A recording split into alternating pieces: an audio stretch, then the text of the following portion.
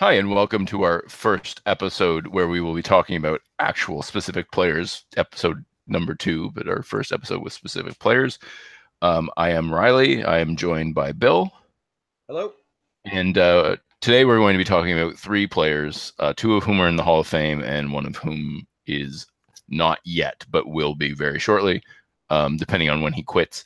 So we're going to start off. The way we've figured out we're going to do this is we're going to talk about an eligible player who may or may not deserve to be in, a player who was recently inducted, and an old timer who is in the Hall, or in some cases may deserve to be but isn't. And So we're going to start things off with one of the most no doubt cases in the history of the Hall of Fame, Jaromir Jagr, who the reason we're talking about him is he was waived by the Calgary Flames, and so it's safe to assume that his NHL career might be over, but also that if he does make a comeback next year, it's not really going to add to his case. It's not going to make him more eligible for the Hall of Fame at this point in his career. And then we're going to be talking about Mark Recchi, who was just inducted last year.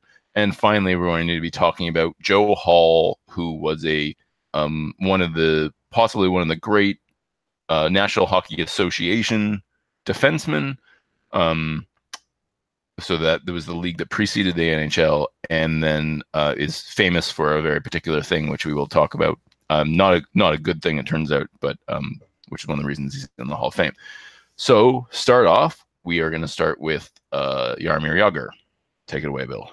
Okay, so Jaromir Jagr, NHL 1990 to 2008, and then again from 2011 until 2018 after his brief Russian vacation in the KHL.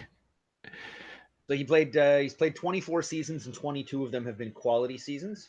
Do you want to remind listeners what sort of the definition of a quality season is? So I took for forwards, it's at least 0.5 PPG, which means a lot of different things in different eras, but it's like the easiest thing because at least it's a number you can have. It's much harder for defensemen because defensemen, especially prior to certain players, didn't score a lot. So when we get to defensemen and trying to assessing quality, it'll be a lot tougher. I would try to go by hockey reference defensive point shares, but then the problem with that is it's based on the length of the season. So that'll get a little hairier, but yeah, for forwards, it's I thought 0.5 points per game means like you're a respectable player in the league. Yeah, you're contributing. Yeah. Okay, so he has 766 goals, third all time. Right behind Gordie Howe and Wayne Gretzky. Obviously, I don't think he'll get to Howe's because Howe's was 802, right? Or 801 or 802, yeah. I think it was 801 and Gretzky broke it with 802. So I yeah, don't think he'll get there unless he plays another 10 seasons. But no, he won't. 1,155 assists, which is fifth, for 1921 points. That's a hell of a lot of points, and that is second all time, just behind good old Wayne. By 900. By 900, yeah. or 800 or something. He's plus 322, which is 23rd, and he has played 1,733 games, which is third all time.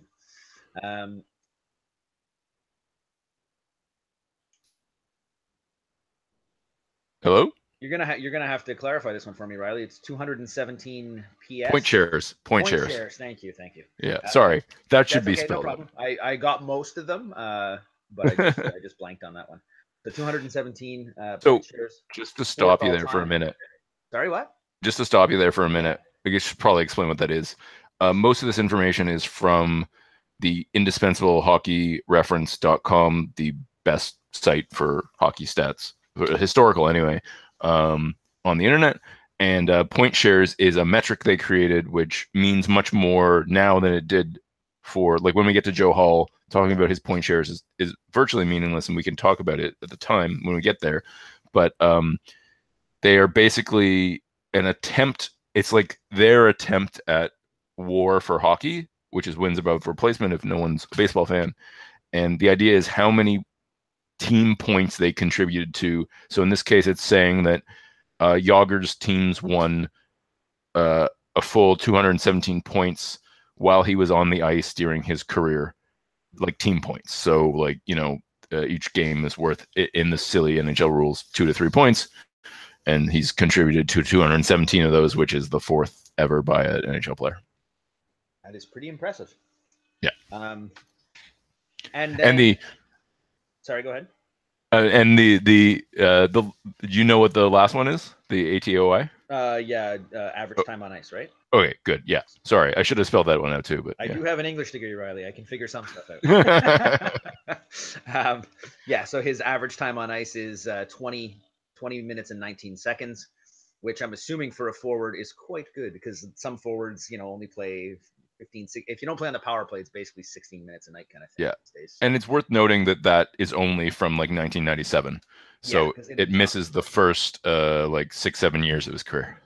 Yeah, I'm assuming it would probably actually go up, because people used to. I was just watching something on hockey the other day. I can't remember what it was, but they were just talking about like, oh yeah, well, you used to go out and have a 1-minute shift, and now it's like 30 seconds and you're off. It's like, yeah, it's changed quite a bit.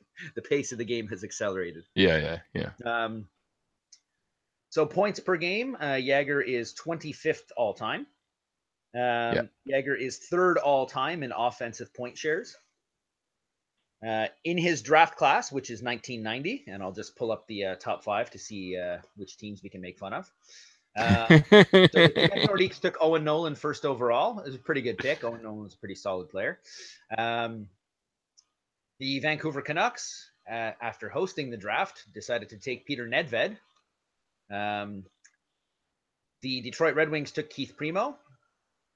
The Philadelphia Flyers took Mike Recchi, and then the Pittsburgh Penguins took Jaromir Jagr. Now, how a team with Mario Lemieux, who would win the cup for 2 years in a row, and could have actually probably won it 3 years in a row if it wasn't for David Volek, ended up picking 5th overall and getting Jagr. I have no idea how they ended up that happening. But I don't know either how they were that bad.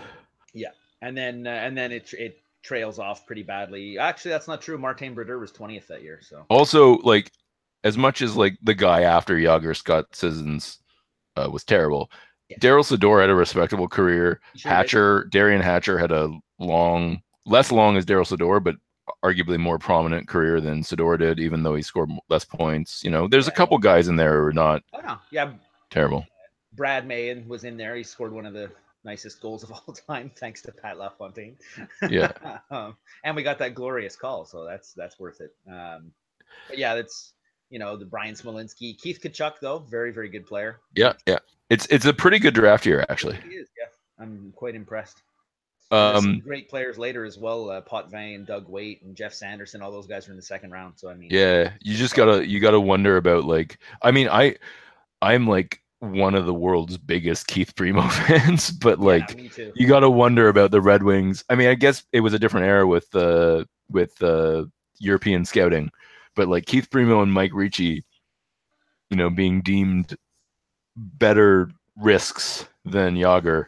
Yeah. Now, knowing what we know, hindsight bias is it's really easy to criticize them, but Jesus, Jagr played almost twice as many games as Primo did in his career. Oh, totally. And it's unfortunate Primo had his career cut short by concussions as well. Yeah. There was that year that the Flyers almost went to the Cup. The Devils ended up winning it. So I think it was 2003, and he was basically the entire Philadelphia Flyers. Yeah, I remember that. Yeah, incredible. And I remember thinking, like, Keith Primo's this good? When did this happen? Like, he was amazing that year. I think he had like 12 goals or something, and they didn't even make it to the Cup final. So pretty impressive. But it's worth noting as well that Owen Nolan, Peter Nedved had come over to Canada, and I think in fact had played for Team Canada at the World Juniors. Yeah. Because he had defected from Czechoslovakia, whereas Jagr had not. And Central Scouting didn't even rank Jagr. He was unranked. That is even insane. Though everybody knew he was a top prospect and had seen him play at the World Juniors. Yeah. It's sort of that end of the Iron Curtain. So they're like, are we actually going to be able to get this guy? So that, that's fair. That's part of it, but he wasn't even ranked. So people are like, we actually don't know anything about him except for we saw him play at this one tournament. So and Pittsburgh was smart enough to take him because Pittsburgh drafted pretty well in that era. yeah, they did. As Pierre Maguire will remind us constantly.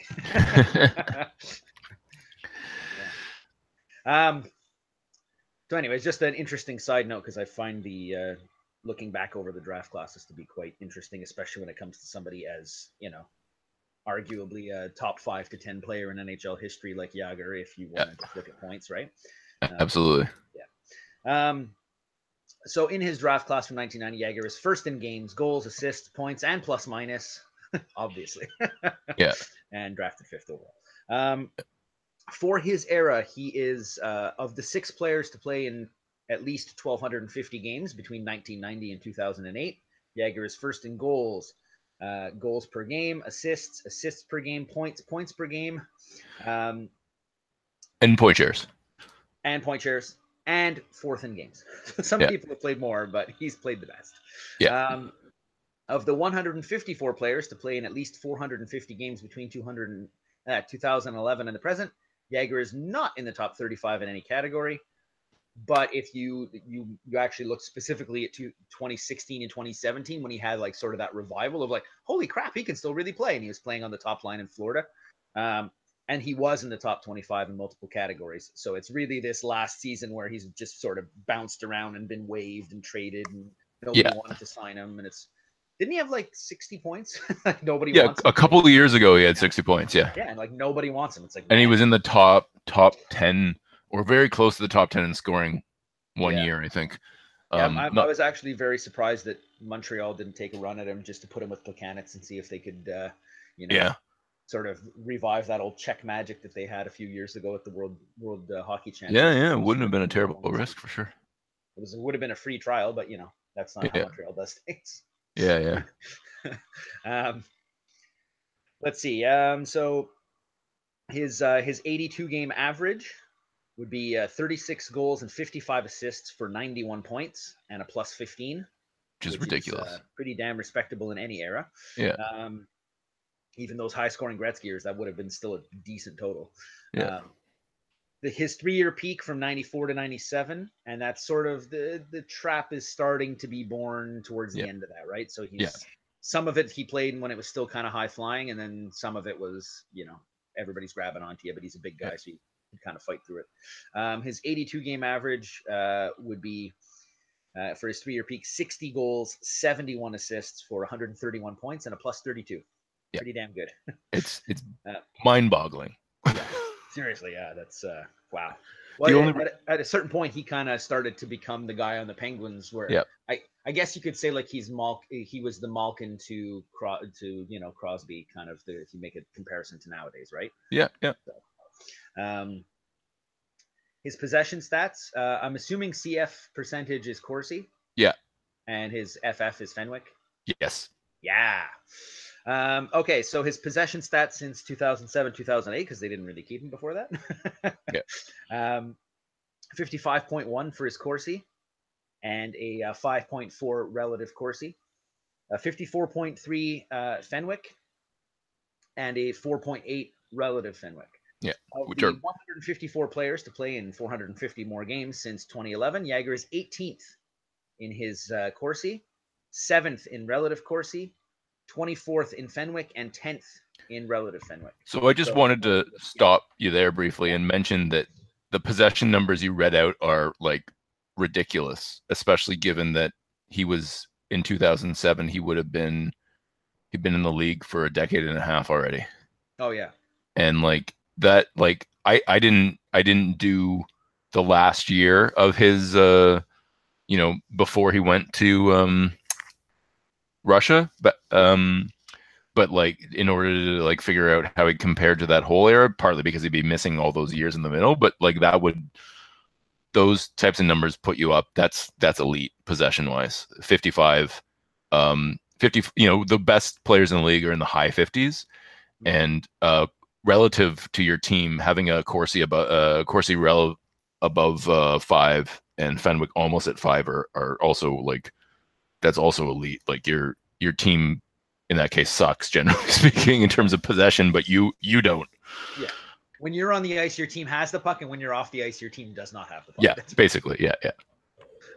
That's one thing that I think Jagr would probably actually be a really good sort of case study for people, because a a lot of old school hockey people will sort of poo-poo these numbers, and they don't mean anything, and who wants the puck, and it's like, well, the Red Wings kind of made a let's win a bunch of cups out of it. Like, Yeah. let's just constantly keep the puck. Yeah. But Jagr is like you just be like, he's old, he's slow, but it's so hard to get the puck off of him. Yep. And if you're keeping an eye on him, he's like, you kind of have to respect the ability to shoot that puck the way he does. It means his teammates don't get checked as closely, right? Because you're always sort of looking out for him. And then you watch him down low. I mean, Jagr, I believe, is 6'4" or 6'5". I think so. And he weighs about 240. Like, he's a big dude. And just, you think of him as a Euro player, so you don't think of how tough and big he is. But, like, try getting the puck off him, and he's got that long reach. Like, Yep.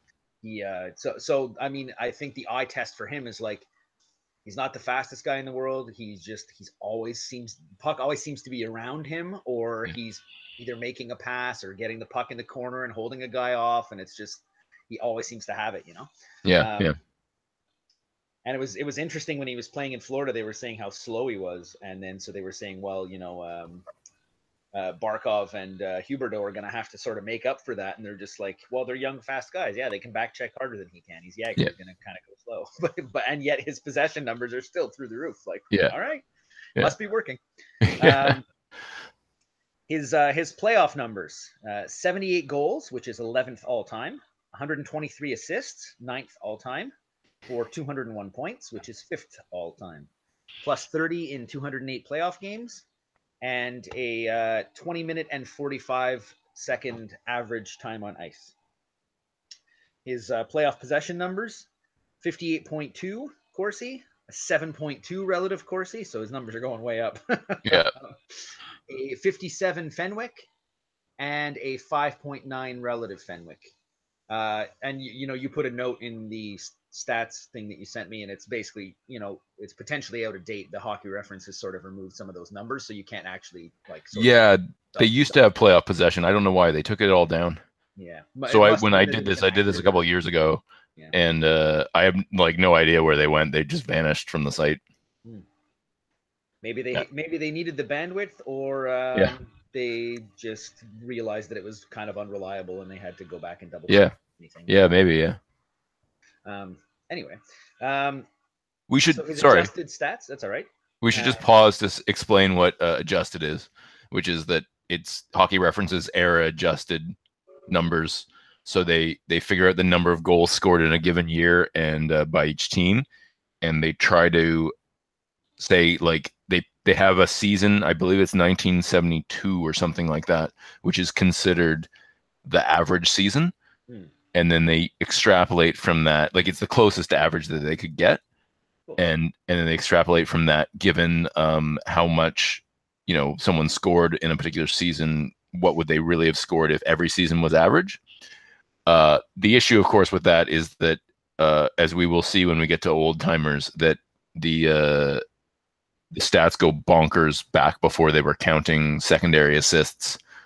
And when they didn't count a lot of assists, the adjusted really stops working back then. But it doesn't matter for Jagr because he was, every season he played in, they had all the information they would need to figure it out. So all I'm trying to say is his adjusted stats are probably pretty close to dead on compared to, say, like Joe Hall's.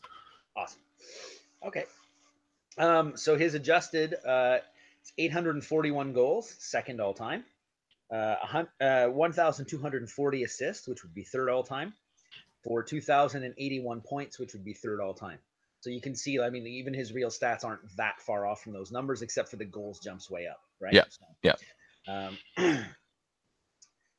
His adjusted 82 game average would then be 40 goals and 59 points for 98 points. And I believe before I said it was 91. So yeah. It is a little bit higher. Yeah. His adjusted points per game, if the qualifier is set to 1,250 games played, Jagr's fourth all time. If the qualifier is lowered to 1,000 games, Jagr's fifth all time. And if the qualifier is lowered to 750 games played, then Jagr is 10th all time in adjusted points per game. Interesting little side notes for Jagr. He was traded twice in his prime, and then traded twice during his comeback. Hence, he has played for quite a few teams. So, Penguins to the Capitals, I believe. Yeah, Penguins to Capitals, and then Capitals to Rangers. That's true. Yes. and then he left for the KHL, and then came back with. Did he come back with the Flyers? Yeah, he came back with the Flyers. I'm pretty And sure. Yeah, then to the Panthers, and then to the Flames, right? So, yeah, yeah. there we go. Oh, and he was also briefly on the Stars and the Devils in there somewhere. That's true. Yeah, like Because deadline. he Oh, and signed. The Bruins as well. Yeah, and because he signed some free, like his contracts were often very short. Yeah, so he'd get traded as a rental player at the deadline, right, all the time. Yeah, yeah. Okay, so I'm gonna do his accomplishments now. And before I do that, I realized I left something off in my like bid to be insanely complete. I'm gonna try and get that. So he won the Hart Trophy in 1999.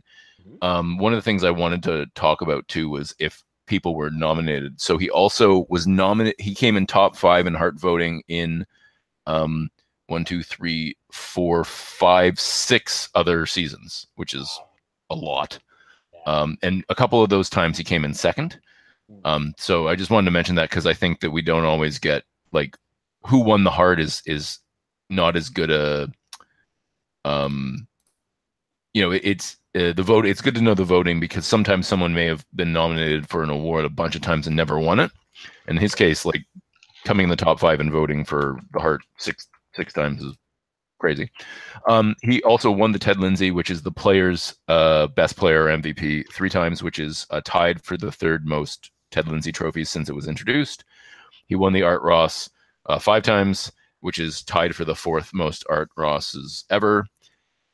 If we use Hockey References point shares, he was a top 5 player in the league 5 times in 1995, 96, 90, 99, 2001, and 2006. And then another 2 more times he was in the top 10 in terms of point shares.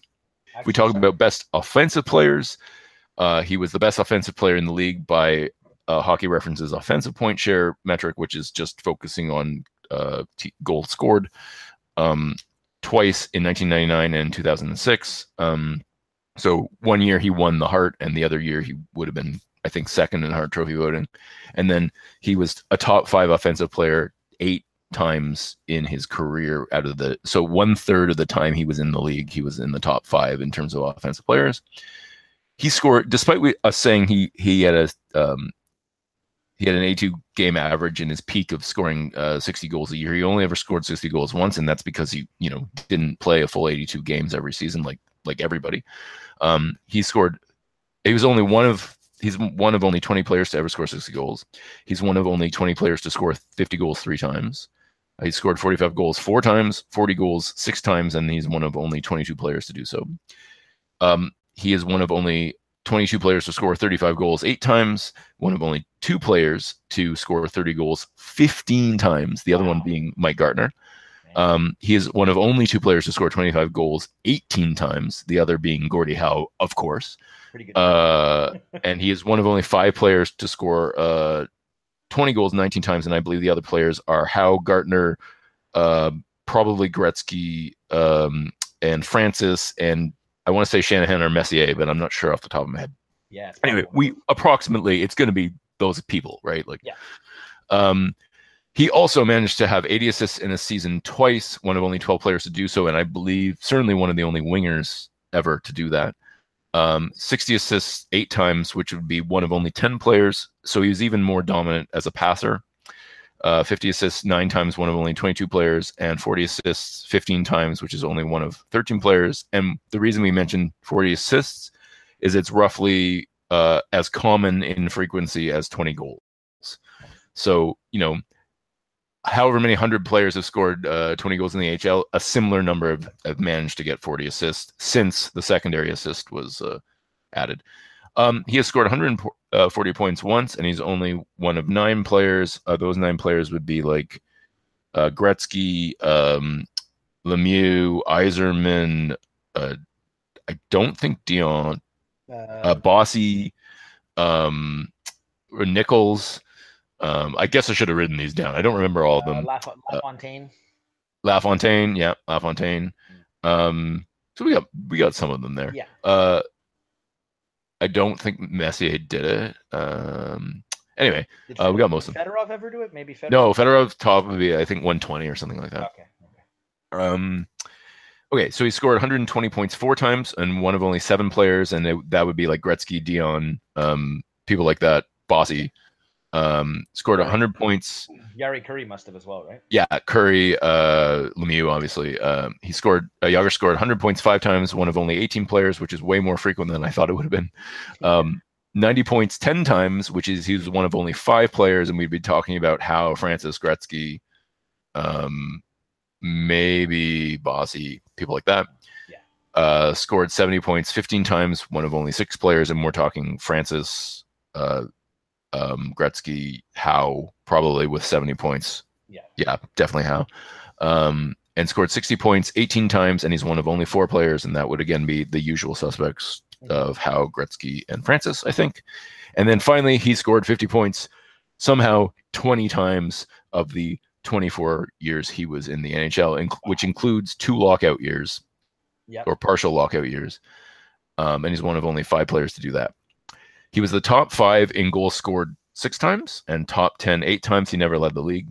He led the league in goals per game once. He was top 7 5 times, or sorry, top 5 7 times, and top 10 9 times, which is over a third of his career, his very long career. He led the league in assists 3 times, and he was top 5 7 times, and top 10 10 times, which is almost half of his career.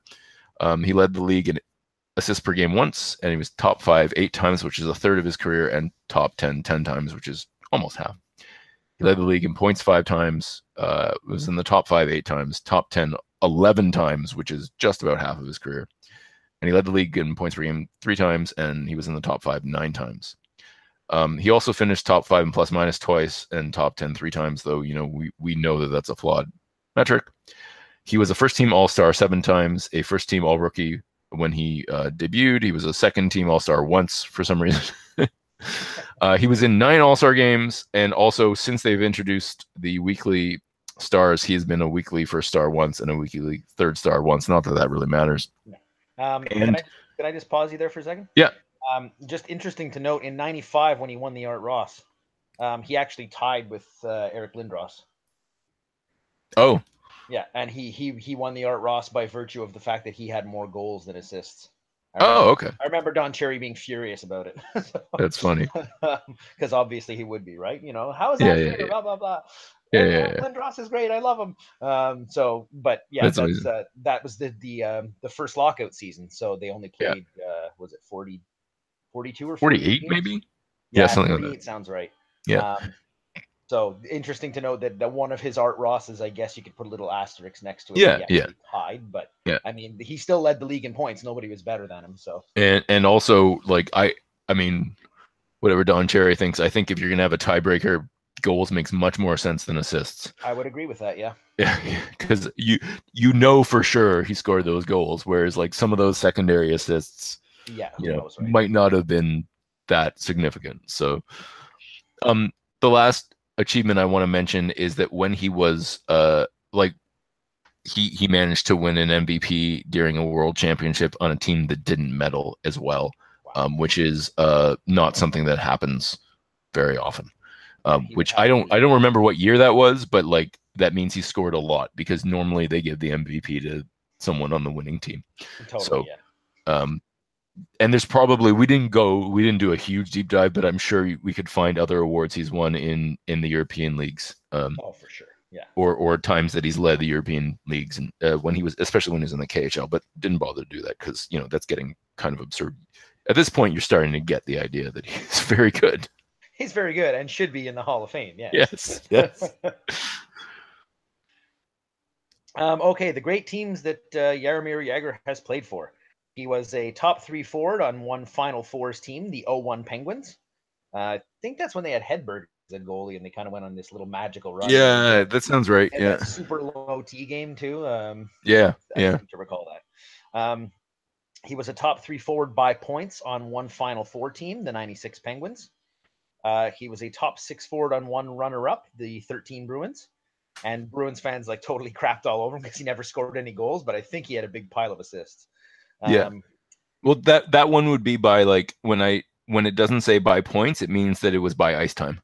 Yeah, totally. Yeah, Yeah, but I mean, he did put. I seem to remember him putting up quite a few assists, but he never scored goals. And I remember yeah, people yeah, being very upset with him. And it's like, well, he is putting up points. Like yeah, yeah, he's kind of doing his thing. Plus, he's a million years old. What did you expect? yeah, Um, yeah, and then top six forward by points on two champions, which are the 91 and 92 Penguins. And of course, those teams were pretty loaded to not have Jagr be on the top line, yeah, but yeah, he scored that incredible goal that you can still watch. It's, if you watch like any sort of top 10, deeks, in the playoffs sort of thing, like it'll pop up almost immediately where he goes around like a bunch of Blackhawks and scores this incredible goal. You're like, whoa. yeah, um, I think that was sort of the moment where people realized, like, wow, this guy is something else. So yeah, yeah.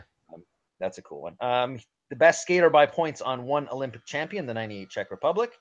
Um, a top three forward by points on one Olympic bronze, the '06 Czech Republic. A top six forward by points on one World Cup bronze, the '04 Czech Republic, which then that team almost beat Canada. I think it Yeah, was 4-3 in overtime. yeah, Um, best skater by points on two world champions, the '05 and 2010 Czech Republic. A top three forward by points on one world championship bronze, the 2011 Czech Republic. A top six forward by points on one world championship bronze, the '90 Czechoslovakia team, and probably the last yeah, Czechoslovakia team. Um, top three forward by points on one world junior champion, which is the bronze for the '90 Czechoslovakia, and the best player by points on one European champion, the legendary 2005 Avangard Omsk.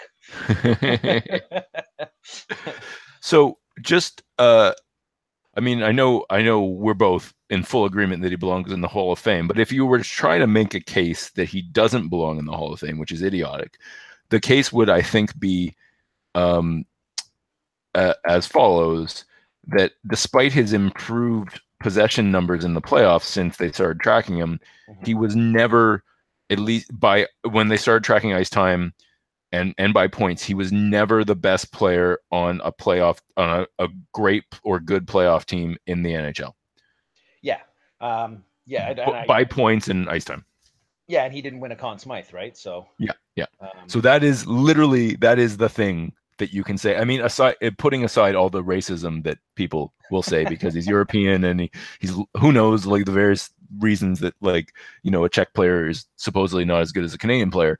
The real, I think, only argument, because if you look at his like international achievements, yes, his team didn't always win the tournament, but he was among the best players in his country, if not the best player regularly and throughout his career from the 90s to you know uh literally 2010.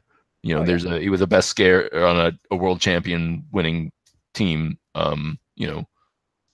8 years ago and like full 20 years into his NHL career. So um though he wasn't in the NHL at the time. But like I just mean like I think that's the only real criticism in all the stuff we just read out is that he was never the best player on an NHL playoff team that went far.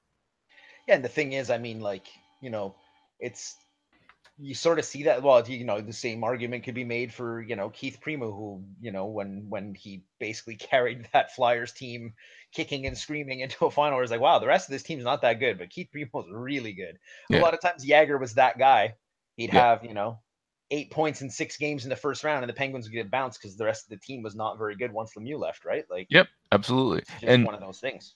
I don't know if the Capitals made the playoffs when he was on them, but I feel like it was the same thing with the Rangers, Mm-hmm. where like he was when he sort of went because what his years in the Capitals were not the greatest, but when he went to the Rangers, I feel like same kind of thing where he would like they would not necessarily make it past the first round, but he was the best player.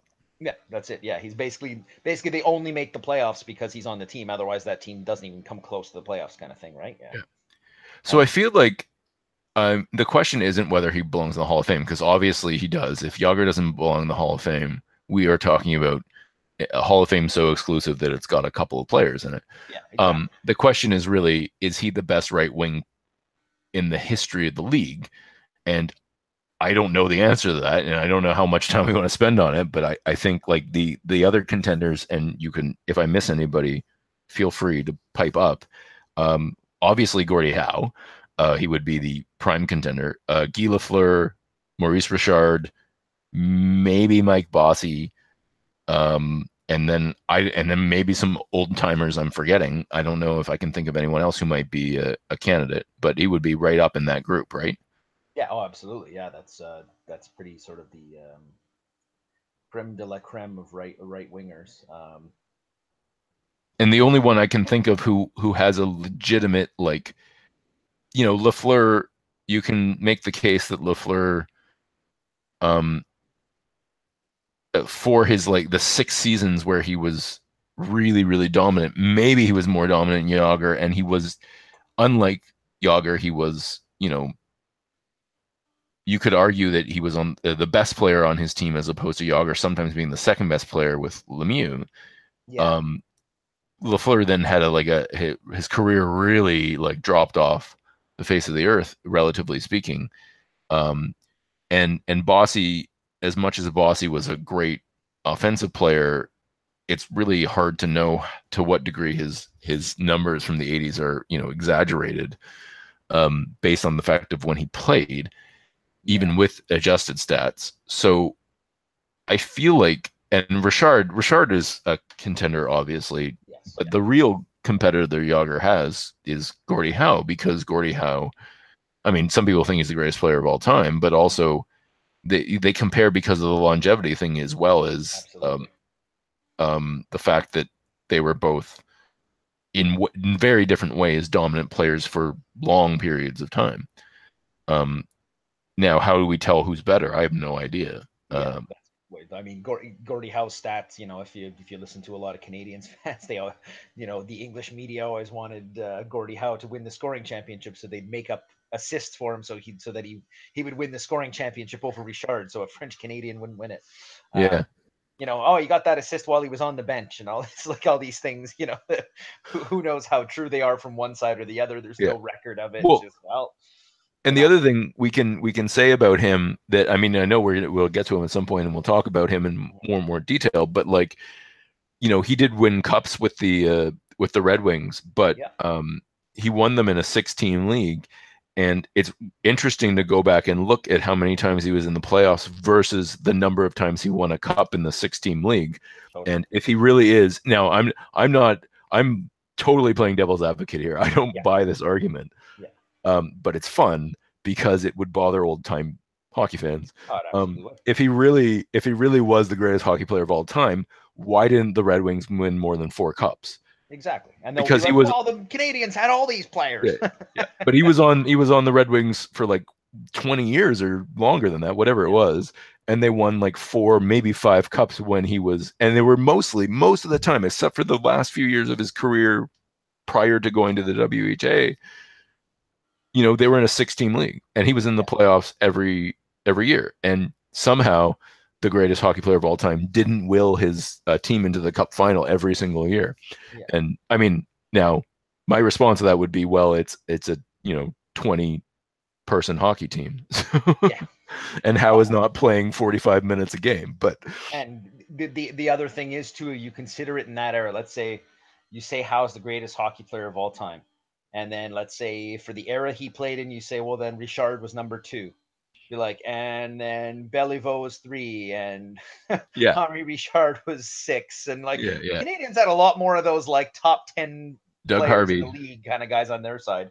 yeah, That's the thing I think you have to consider. Like it's a 16 league, so you're like, what, they should have won way more championships if you're the best ever. But the overall quality of the teams in a 16 league is like, even the guys on the third line would be like first line superstar players nowadays because the yeah, league so has grown so much, right? So yeah, you get yeah. this like if you take, what do we have now, 30 31 teams, 31. 31 soon to be 32. Yep, So a 16 league, like there's only four lines on each team, right? So if you just yep, do the math, every team's first line, some of those guys will be playing on the fourth line in a 16 league. yep, yep, So you're talking like every time somebody's on the ice, they're good. yep, So if you're the best player with the most points in a league like that, where the competition you're playing against is very strong, it's pretty impressive. The fact you don't go so far in the playoffs, it's like, well, in the playoffs, especially in the era, even now the referees don't call anything the yeah, playoffs. So those guys are just, well, they only have one really good guy and everybody else is just pretty good. Let's concentrate on that one really good guy, check the hell out of him, Yeah. and then our guys will take care of the rest. Yeah. Like, so And to bring it back to Jagr, another thing you could say in the case that maybe he isn't the greatest right wing of all time is that he did play in a league with you know where yes, sometimes, especially if he was playing on a different line than Lemieux, and I don't know how often that happened, he would be facing weaker competition. And absolutely. And early in his career, they did play a part quite a bit, if I yeah, recall, especially in the playoffs. so he would be able to pad his stats in a way that someone else wouldn't be in that situation. I mean, on the other hand, especially later in his career, you can make the counter argument that yes, maybe the talent level isn't necessarily as high, but the fitness level of the maybe less talented players is there's no comparison. Oh yeah, Guys, absolutely. guys playing in the NHL now, like this is going to be the first of 1,000 times I mentioned this. I'm sorry to say, but like I this is not about hockey, but I read a book called The Greatest Game Ever Played, which is about a football game between the Colts back when they were still in Baltimore and the Giants. And it's a really, I'm not a NFL fan really, but like it's a great like portrait of a particular time in that sport. And one of the things, the best game ever played, sorry, it's by Mark Bowden or Bowden. Anyway, um, it's one of the things it tells you about is that there were no fitness regimens. The people who were elite were in part elite because of talent, but the other reason they were elite is because they trained when nobody else did. Totally. And and I'm sure this is as true of the NFL as it is for the NHL. People would use part of the season like people would now players train in the off season. Hmm. The training would be done in the first part of the season, not Absolutely. and so they would show up having spent the entire summer drinking and Yeah, and getting absolutely. fat. And so Totally.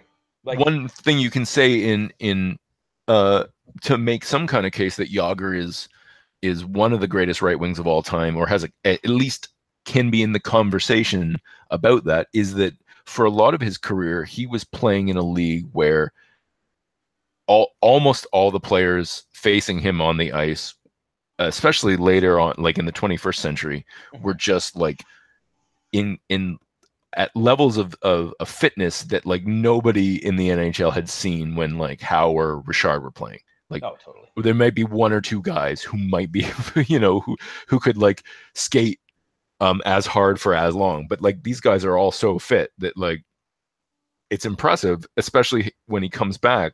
Like we Yeah. said, this past season that he got waived was not good and really bumped down like his average time on ice and stuff like that. But like the fact that he was still competing in his 40s against guys in this level of fitness is just remarkable. It really is. Yeah, it's got to be a testament to how hard he must train to be able to play against guys who are in their 20s or sometimes even in their teen years and they're flying around out there and he's still that good that he can play against them. I mean, not to take anything away from what, Gordie Howe did. Comes back with the Whalers and he's playing with his sons and he's out there still scoring a bunch of points. You're like, "Man, you're really good at hockey." Yeah, But I mean, the 70s and even the 80s were like notorious for guys showing up to summer to every time they played the Canada Cup. It was like before the season started, and so all the guys were out of shape. They had to like that year. They're like, we better start training extra early. The Canada Cup's this year, and yeah, that's in the 70s. That's the reason Canada and well, it's the reason Canada claims. It's also because the Russians were quite good, as a lot of guys said after. Like, holy shit, these guys could really play. Um, when they had the Summit Series, if you watch like those documentaries they've made about it, all the Russian guys are like constantly training in the Russian Red Army, and the Canadian guys are like hanging out by a lake, drinking a bunch of beer and driving a boat, probably hammered out of their minds, yeah, yeah, just doing 70s things, probably smoking and just like not in shape at all. And then they played against these players who are constantly working out. Like, ooh, we are really out of shape compared to these guys. They are skating circles around us. yeah, yeah, And so I think that factors in quite a bit. I mean, even like if you look at like you were saying Guy Lafleur before, right? And comparing him to Jagr. Guy Lafleur used to like notoriously like smoke like a pack a day while he was playing in the NHL and yeah. scoring 50 plus goals a year. Like man, that guy's good. Imagine if he didn't smoke, how good he would have been. Yeah, yeah, Yeah. So there's that sort of eras comparison. You get into that interesting stuff, and that's like how playing in the 80s against guys who were starting to realize how much better you could be, like by being in shape, and some like European talent starting to come in, as opposed to Jagr playing like a global game where you have talent from, you know, Slovenia. yeah, dozens of countries now instead of just three. Yeah, And the Iron Curtain's down, so all those players can come over now if they choose not to play in the KHL. He's really playing against the best in the world in the best shape of, in the modern world of athletes with the best equipment, because they're not playing on, butter knives strapped to a boot anymore. They're yeah, actual skates that you can fly on. And he's still that good. It's very, very impressive. Like when he came back and got that, 60-point season with Florida, I'm like, man, this guy's good. Like yeah, that is so impressive. yeah. It's And it's remarkable. It really is. He's like, I think that like I don't know. I making a top 10 list of like the best skate or top 15 or whatever best skaters in NHL history would be very, very hard. And every time they do it, someone does it. There's always some name on there that drives me crazy, yeah, of or course. some name that's omitted. But I think Yeah. that it's safe to say that if he's not the greatest right wing ever, he's in the top 10 skaters. I think. Oh yeah, I Um, think, and I think if he's if you make your list and everybody's a little bit partial, or you think this guy was better, or maybe if you're a little bit older, you focus on more guys that played in the 60s and 70s, and um, or even the 80s because of the point totals. It's like he has to be in the conversation. I yeah, don't think anybody would not at least be like, "Oh, Jagr Alfred, no way, no way." Like I don't think yeah, anybody would sort of have that attitude. It'd be like, "Yeah, okay, let's think about it a little bit." yeah, yeah, for sure. Do you have anything more to say about him? I think we're both Um, agreed. I think we both agreed pretty. You know what? That's actually probably a really good segue. You just Yeah, we'll you just said we'll that his we'll career was remarkable, yeah, we'll and now go we'll move from on to someone Mark who Recchi. is as one of the most no doubter Hall of Fame famers in the history of the sport to someone who you can make a case both ways as to whether he should be in or whether he should not be in, and he is currently in. He was just inducted last year. Mark Recchi, who has somewhat of an overlap with Jagr, obviously. Recchi started a little bit earlier and, of course, ended earlier. But otherwise, there is some overlap in terms of their era. And when Bill mentioned that, there were, though Jagr was the most dominant of the six players to play 1,250 games between 1990 and 2008, he was fourth in games. Well, Recchi would be, I believe, number one in games on that list, or very close to it. So, Mark Recchi played from 1988 to 2011. He had 22 seasons, 21 of which he scored at zero point 0.5 points per game or higher. He is 21st in goals all time with 577.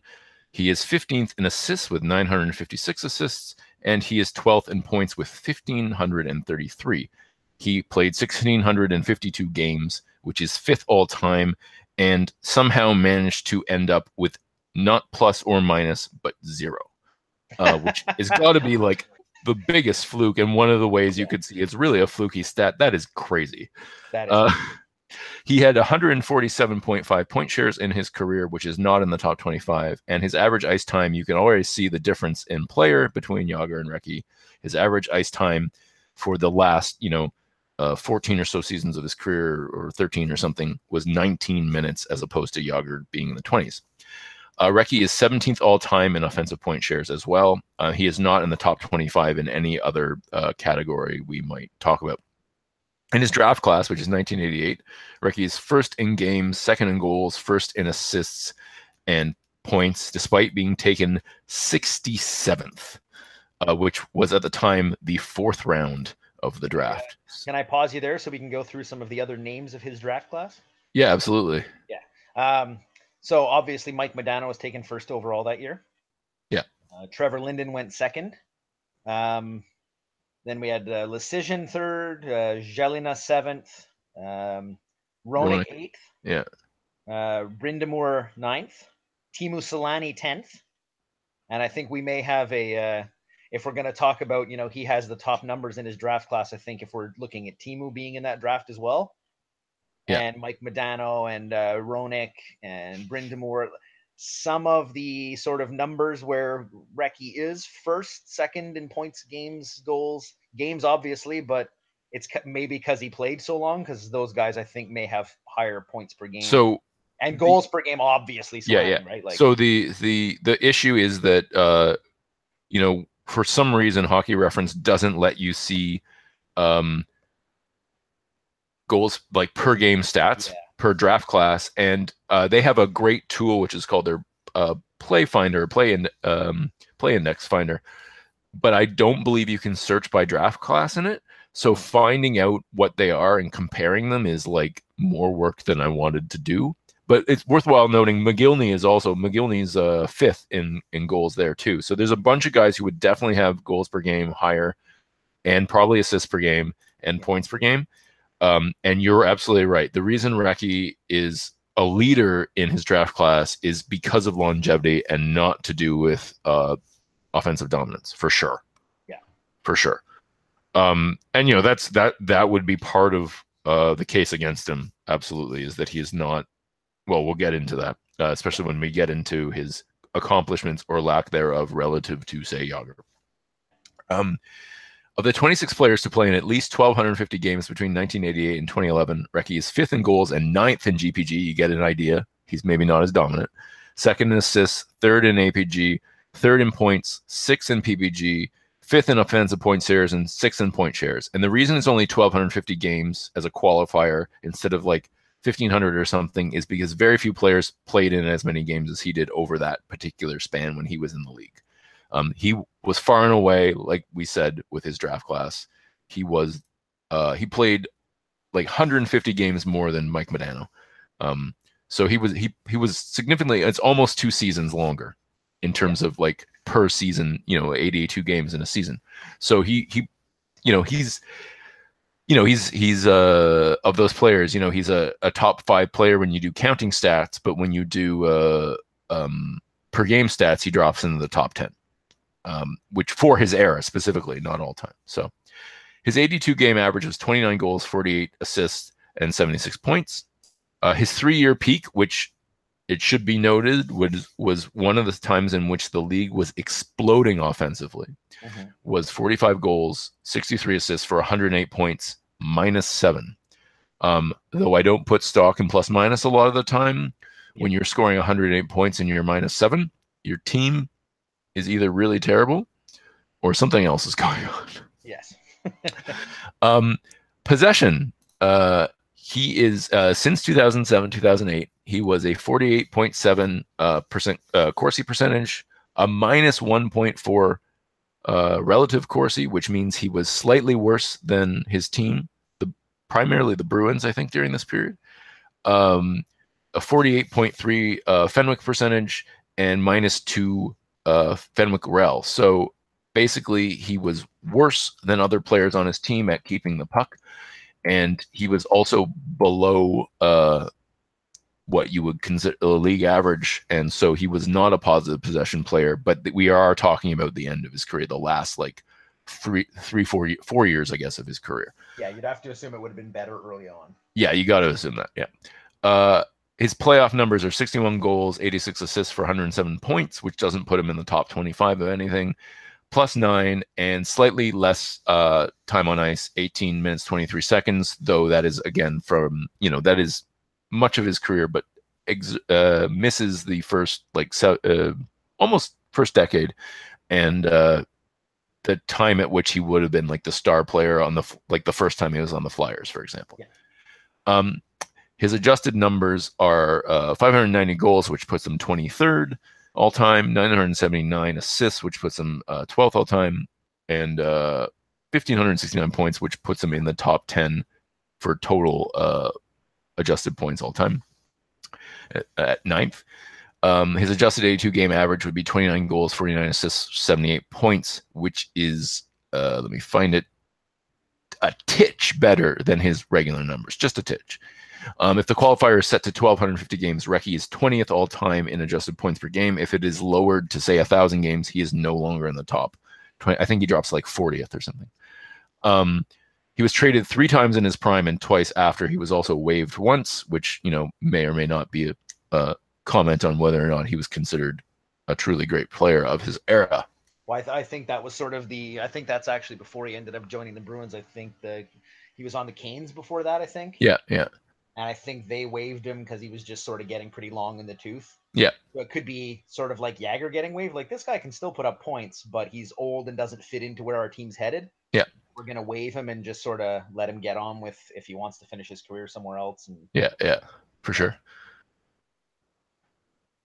okay, so let's get to the accomplishments. Um, top 5 in Calder voting for in 1990.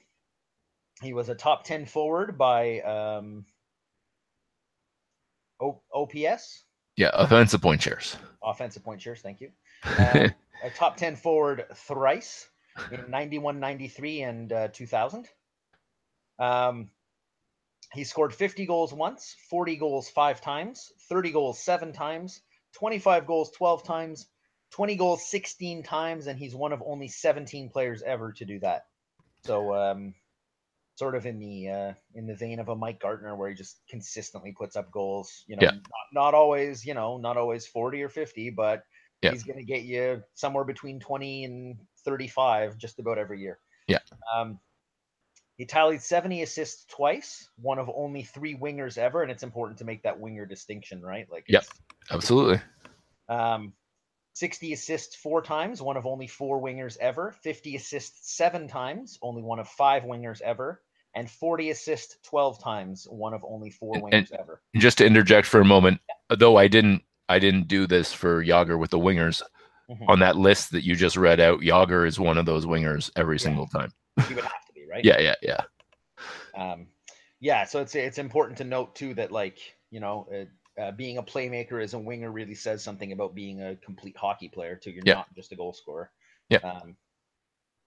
He scored 120 points once, which is the Flyers single season record. I'm gonna guess that's 123. 123. Okay, so Yeah, very nice. I'm going to guess that's still the Flyers record because of the era in which Lindros ended up playing. yeah. Otherwise, I'm pretty sure he would have that, right? And just since we're talking about it, I'm jumping. So that was in the famous 1993 season in which everyone scored 100 and something points, Mm-hmm. and that didn't put him in the top 6 players. Wow. For some reason, when you click on, I'll click on leaders. I was in the summary, so that only showed the top 5. So that put him 10th overall in the league with 123 points that season. Just 9 points ahead of Matt Sundin and Matt Sundin's best offensive season as well, and 12 points ahead of Kevin Stevens. Wow. So if Kevin Stevens is scoring, anyway, just wanted to mention that it sounds 123 points and the Flyers single season record sounds really great until you put it into context. Yeah, totally. Yeah, that was still the sort of the 80s way of scoring a million goals and tons of points, and everything sort of bled over into the early 90s, which if you didn't grow up watching hockey, you sort of forget about. And I distinctly remember, watching hockey in like 1988 and 89 and leading up, and it was like every game finished 5-4. Like they're, they hadn't figured out the trap yet. The goalie equipment hadn't really caught up yet. A lot of the guys were still wearing those, funky little helmets that Osgood and Dan Klutzy, I think, were the last 2 to wear in the league. Yeah. Like, is that really a goal? That's all you've got on for the goalie mask? Good luck, And the pads were still skinny. It was before the goaltending equipment really blew up. So, so it's worth noting that for sure. And 93 would have been Solani's rookie year, right? Something like, I think so. I think you're right. Yeah. And so he and McGillney, 76 goals apiece. I mean, that's... It goes to show you. Yeah. It goes to show there's a ton of scoring going on in that era, right? So, yeah. It might have even been 94. I can't quite remember. But it's one of those 2 years. And like Bure was getting 60 goals, although he did that later as well with the Panthers during the clutch and grab. But I mean, like, the goal totals and point totals were insane. Yeah. It was absolutely absurd. He had 110 points twice, 100 points thrice, 90 points 5 times, 80 points 6 times, 70 points 10 times, 60 points 15 times, and he's one of only 12 players ever to do that. So again, I think for Recchi, all of these numbers seem to just be coming back and pointing out that he's really consistently good. Um, maybe I, not great every year, but he's consistently very good. yeah, yeah, And then 50 points 17 times, and he's one of only 17 players ever. And I think that just speaks to his longevity more than, and I guess the longevity with quality, I guess you would say. yeah, Not just, playing forever because everybody's like, he's a good guy, put him on the fourth line. Like he's actually still contributing. yeah, yeah, Um, absolutely. he was on one second All Star team, and he went to 7 All Star games. So I wanted to stop you for a minute. I realized I left something out. Yeah, And I was just adding it, but I don't know that you can see it. So I'll just say it then. go ahead. He was also I forgot to mention when he was in the league leaders. So he was ninth in goals once, the only time he was in the top 10. He led the league in assists once, top 5 twice, top 10 4 times. He was top 5 in points 3 times and top 10 4 times total. And then in terms of per game, he never was in the top 10 in points. Goals per game. Sorry, top 5 in assists per game once, and top 10 3 times, and top 5 in points per game once, and top 10 3 times. So basically 3 years approximately when he was among the better offensive players in the league, which we already knew because you said the offensive point share thing. It was 3 times, but anyway, just wanted to mention that. Thank you very much. Um, and yeah, and then you mentioned that he was 7 All-Star game appearances, which I don't even know what to make of the All-Star game appearances, really. But Me neither. I mean, there was a certain era where it was like you basically just knew who was going to be on the like at the beginning of the season. You could already like call the All Star, and you might be off by one player. Like you just knew who the best guys in the league were, and that was it. Sort of. and the other thing is that you really got to. There's always like players who played a really long time, like Recchi, and I haven't looked to see which All-Star games it was. I don't remember, but like, and I don't know if he would have qualified for that because he wasn't quite as universally beloved as some. But like Jagr probably got this happen to him at some point. They sometimes got like recognition All-Star games. Totally. So like, I think it's much better to go by the all like final end of season All-Star teams that they were named to than the All-Star games, because the guys in the All-Star game, sometimes you get on because you're the only good player on your team, and sometimes you get on because the league's like, hey, this guy never made an All-Star game, we should probably put him in. Yeah, totally. I mean, and the thing is too, like you have to consider with Recchi, it's like it might speak to the fact that he played on good teams, therefore he was never the like you have to send one guy from each team, so maybe Yeah, he wasn't the obvious choice from his team every time. yeah, So maybe that goes into it. Whereas with Jagr, once Lemieux's gone, who else are you going to send? It's got to be Jagr, right? Like, yeah, yeah, just, I mean, absolutely. and I'm not trying to say that Jagr wasn't great and didn't deserve to go to as many All Star games as he did. I'm sure he did, during his prime. Um, but Recchi may have been punished by the fact that he played with 2 other great players who got to go ahead of him, and the league goes like, well, we can't send 6 guys from one team because they're great. Like we got to Yeah, balance it out. Let's send these 2 guys from this team, and you're like, well, Recchi's probably better than that guy, but they don't have a guy going, so he's yeah, got to go. absolutely. So yeah. That So the absolutely happened. Yeah, All-Star games, I basically like you can say, oh, the guy was at this All-Star. Like if you're talking about like being voted to like a first or second All-Star team, and those are like huge numbers, then you're like, okay, well, you're universally recognized as being one of the sort of top 10 players on the planet, or at least in the NHL right now. yeah, And then, you get somebody where when it's All-Star games, like, John Scott was in the All-Star game. yeah, yeah, exactly. Yeah, But once there's fan voting, there's years where they're like, let's mix up the teams. yeah, Let's do it by North America versus the world. Let's do East yeah, West. Let's do Team yeah, Crosby versus Team of Etchigan. Like just whatever the hell they decide to come up with. You're like, well, it's sort of like, I don't know. yeah, And you got to figure the reporters of that era too. A lot of favors were done and stuff too. Oh, that guy's a nice interview. He never gives me any trouble. I'll vote for him for the All-Star game. And then some other guy's a real sort of never gives him a good quote and tells him to screw off. He's not getting voted into the All-Star game ever. yeah. So So I think on the whole, like the number of times a player played in an All-Star game, as much as we're recording it, is not really necessarily indicative of how good they were. no. And it is better to go with the first and second teams at the end of the year. On the other hand, it is there are, as we will talk about with other players in the future, I'm sure there are some crazy controversies around, and we have talked about that on the like introductory episode too, of how like sometimes people got left off the end of season all-star teams for really weird reasons. Mhm. Um, so now I'll just briefly mention the good to great teams that Jagr, sorry, Recchi was on. He was the best forward on one Final Four, which was the 2000 Flyers. He was a top three forward if you do it by points on the 91 Penguins, who won a champion, but we got to remember he was on Lemieux's line. Um, he was a top six forward on one champion, and that would be the 2006 Hurricanes. He was a top nine forward on the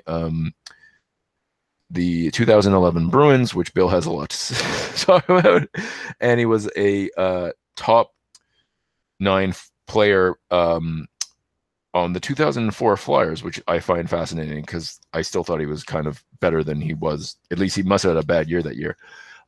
He was. Oh yeah, before I mention the international things, also he is one. I believe he's one of the few players, if not the only player, to have won Stanley Cups in three different decades. In 1991, in 2006, and in 2011, which I don't know if anyone else has done that. So that's I don't think that necessarily means he should be in the Hall of Fame, but it certainly testifies to his longevity and also his luck or good decisions in terms of being on certain teams. Mhm. Um, he won a world championship with Canada in '97. All I could find out in terms of points is he was probably a top six. He might have been a top three forward. It's hard to know. And he won a world junior in 1988, where again, because the records are not great with international, it's hard there. You have to find the individual player records are easy to find, but the team records are a lot harder to find. So you have to sort of guess. And he was a top six, possibly a top three forward on both of those teams. It's worth noting that those are his only international successes, and I believe he was on a total of maybe five or six international teams total for Canada. And though some of that may have been his own personal choice, it's worth noting that he wasn't deemed to be among the elite Canadian players a lot of the time for much of his NHL career, which I think says something. I think it does too. Yeah. Yeah. So, um, you have one or two things I think you want to get off your chest about Mark Well, Recchi. I'm, I'm sitting around having a coffee and a donut, not a few beers, so I'm probably not going to be quite as vociferous in my protests. Um, I'm not going to argue with his statistics. The longevity is pretty impressive. I feel like he's maybe a bit of a bubble Hall of Famer. Yeah. Um, like, yes, his numbers are impressive. Yes, maybe just for the number of years that he played, he should get in. But the thing is, if you look at his overall career, and I was surprised by some of the overall numbers he managed to achieve, Yeah. and I never really think of him as he was the best player on his team. I always think like he was a top line player. He played with a lot of really good players. He stayed in the league so long that his good numbers added up to something that looks really impressive at the very end of it. And I think a lot has to be said for his longevity. I mean, he got waived. I'm assuming, but that it was by Carolina, and then ended up joining the Bruins and being an important member of that team. And I remember McGuire talking about it a lot and saying like people thought he was done, and then he went on this insane training regimen of doing like hot yoga and sort Yeah. of rebuilding himself into having like the I guess the cardio or the physical shape to be able to continue to play in the NHL. Yeah. And that sort of goes along the lines of something like Chris Chelios, where did he play till he's 44 or 45? Yeah, something like that. And so his longevity stuff, even though I think Chelios would have been a Hall of Famer even without that longevity, Yeah, I he agree. managed to be like a top four defenseman well into his 40s, which is insane given the speed of today's NHL. I mean, towards the end, you could kind of see it catching up with him where he was a lot slower, but he was still smart and dirty enough to continue to play Yeah, in yeah, the NHL. But he used to do this thing where he'd like lock himself in a sauna once or twice a week with like a couple of gallons of water, and he called it like his desert ride. And he'd put yeah, a stationary bike in a sauna and bike for like 45 minutes in ridiculous heat and just chug water. And like that was his like training thing. It's almost like he was like what boxers do to drop weight before a fight, almost like he was doing that as part of his training, like regularly. Like, are you Yeah. in, like that's how badly you want to stay in the NHL? Like, man, I admire the drive, Yeah. to, I'm not even that old yet, and I'm like, I don't feel like doing that just to, like, I don't feel like doing that even if you said, hey, you could make the NHL and make millions of dollars, and you've never done it before. Like, you don't have any money compared to these guys. Like, I still don't want to ride a bike in a sauna. I do not want to do that. No, I Sounds very don't either. unpleasant. That's terrible. Yeah. So So I just mean, just to like no, go ahead. just to further just point out what you were saying about Recchi not being uh the best player on his team most of the time. He was a top 10 offensive player 3 times, right? Yeah.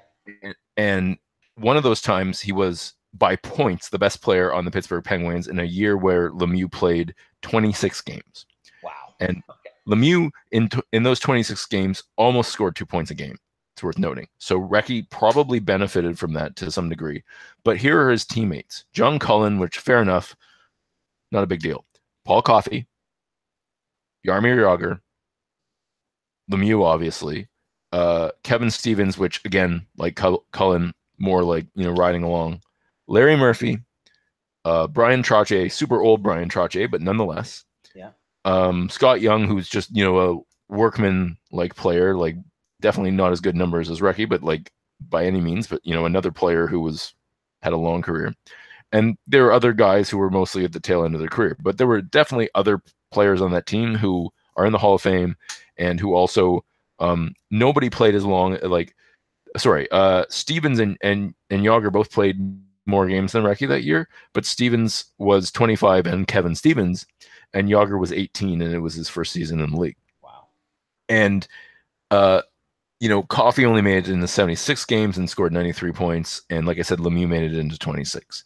So it was a stacked team. John Mullen was there, only made in 27 games. Recchi sort of emerged as the team leader in points because he played 78 games. Yeah. And he was presumably, when Lemieux was in the league or was healthy, they were playing together. If you go to the 93 team where he set the record in points, the Flyers were not good. They missed the playoffs and clicked on the wrong thing. They missed the playoffs, and it was not a matter of necessarily him being. I mean, basically, it was one of those things where it's a high-scoring league, and someone has to score the goals. So on that team, I'm just getting there. He was definitely a star player, but both Brind'Amour and Lindros were on the team.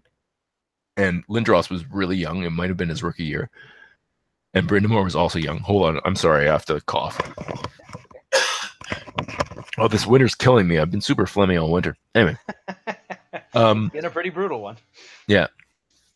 So, he may have indeed been the best player on this team because Lindros was too young. And he certainly, this is the one team where he has a fairly clear case at being the best player because he outscored Brind'Amour by almost 40 points, which is crazy. But also means there's no time on ice stats, so who knows? He must have been playing a ton on this team. Yeah, and the stats, I don't know. I guess if he was the best player on that team, because I remember the very next year after the Canadians won the Cup in '93, then he ends up getting traded for John LeClair and Eric Desjardins. Yeah. And I guess at the time, it kind of like when he came to Montreal, he put up a lot of points, but everybody was always like, "Oh God, we gave away John LeClair, and he has 50 goals a year, and Desjardins, like for this guy, come on." So I think sort of his stats may have ballooned that year, like he just had a really hot year, and I guess maybe just he was sort of the go-to guy because Lindros wasn't ready yet, so you're like, we have to give him a more significant role because teams are gonna kind of go after Lindros and that kind of stuff. Yeah. I don't know. And to use LeClair as a segue, he then later joined LeClair back on the Flyers. And for the final year that he was one of the top 10 best offensive players in the year, he was on a team with LeClair, who scored significantly 14 points fewer than him, but way more goals, obviously. Yeah. Lindros was on that team, but only made it into 55 games. Yeah. And presumably the top line I feel like I remember seeing them play together. Would have been Recchi, Leclerc, Lindros Yeah. when he was healthy. And, once again, yes, Recchi led the team in points, but just like the 91 team, you can assume that Lindros was driving those points a lot of the time. And Yeah. also, it's worth noting that, like, he led the league in assists that year, I'm pretty sure. And I think so. I think that was the year he led the league in assists. And, that's there's been a lot of research done since, basically since Recchi retired, essentially, um, that has talked about, secondary assists and how primary assists don't necessarily vary over it. When they started to track primary and secondary assists, and now they've discovered that people who get secondary assists a lot, or sorry, primary assists a lot, get them every year consistently. Like Henrik Sedin in his prime, even if they don't count the secondary assists, it's going to have a lot of assists every year Yeah. because that's the kind of player he is. People who get secondary assists some years, they don't always get them every year, depending on who they play with. And so Totally. one of the things that's worth wondering about Recchi, and I think the case is probably some of them were primary assists simply because he was, consistently chalking up a lot of assists, is how many of the assists were secondary in the years that he did actually have a ton of assists, which Yeah. are, Totally. the years we're talking about when he, well, 2 of the 3 years we're talking about when he was a top offensive player. He was like, one year he led the league in assists, and another year he had a ton, and that's how he got to 123 points. Yeah, and I mean if you track him throughout his career, especially the years where he's had big points, if you look at the quality of his line mates, it's usually like, wow, he's playing with two guys who are, I would say, either better than him or at least as good as him in terms of like maybe that guy should be in the Hall of Fame. Like they'd be, maybe not Leclerc because I don't think he did it for long enough, but like Lindros certainly is, Yeah, he's in. yeah. Now he is. Yeah, Yeah, and should be in, obviously. yeah, yeah, But Leclerc was a hell of a good player. And if you ask me, who's better, Mark Recchi or John Leclerc, I probably would have taken Leclerc until I've looked at Recchi's overall stats and said, oh, he did it for a lot longer. yeah. Um, but I'm with you with that. I he's not definitely playing feel with like slouches, like I so. feel like there was a time when John Leclerc, you would have, if you were GM, you would have wanted Leclerc, not Recchi, on the team. Absolutely, yeah. Yeah, yeah, Right around that sort of 99 to 2004 era, I yeah, definitely would have been like, give me John Leclerc any day. yeah, yeah, Um, but like it always seems like he's playing with a high quality player. And I'm not saying this because Recchi himself is obviously a quality player, but if you always play with good players, you're like I think a lot of defensemen, with a good plus minus. It's like, well, yeah, you play with Lemieux, of course you have a great plus minus. Like he yeah, scores. You don't have to do anything. All you have to do is not screw up so he can get the puck and go score. yeah, yeah, yeah.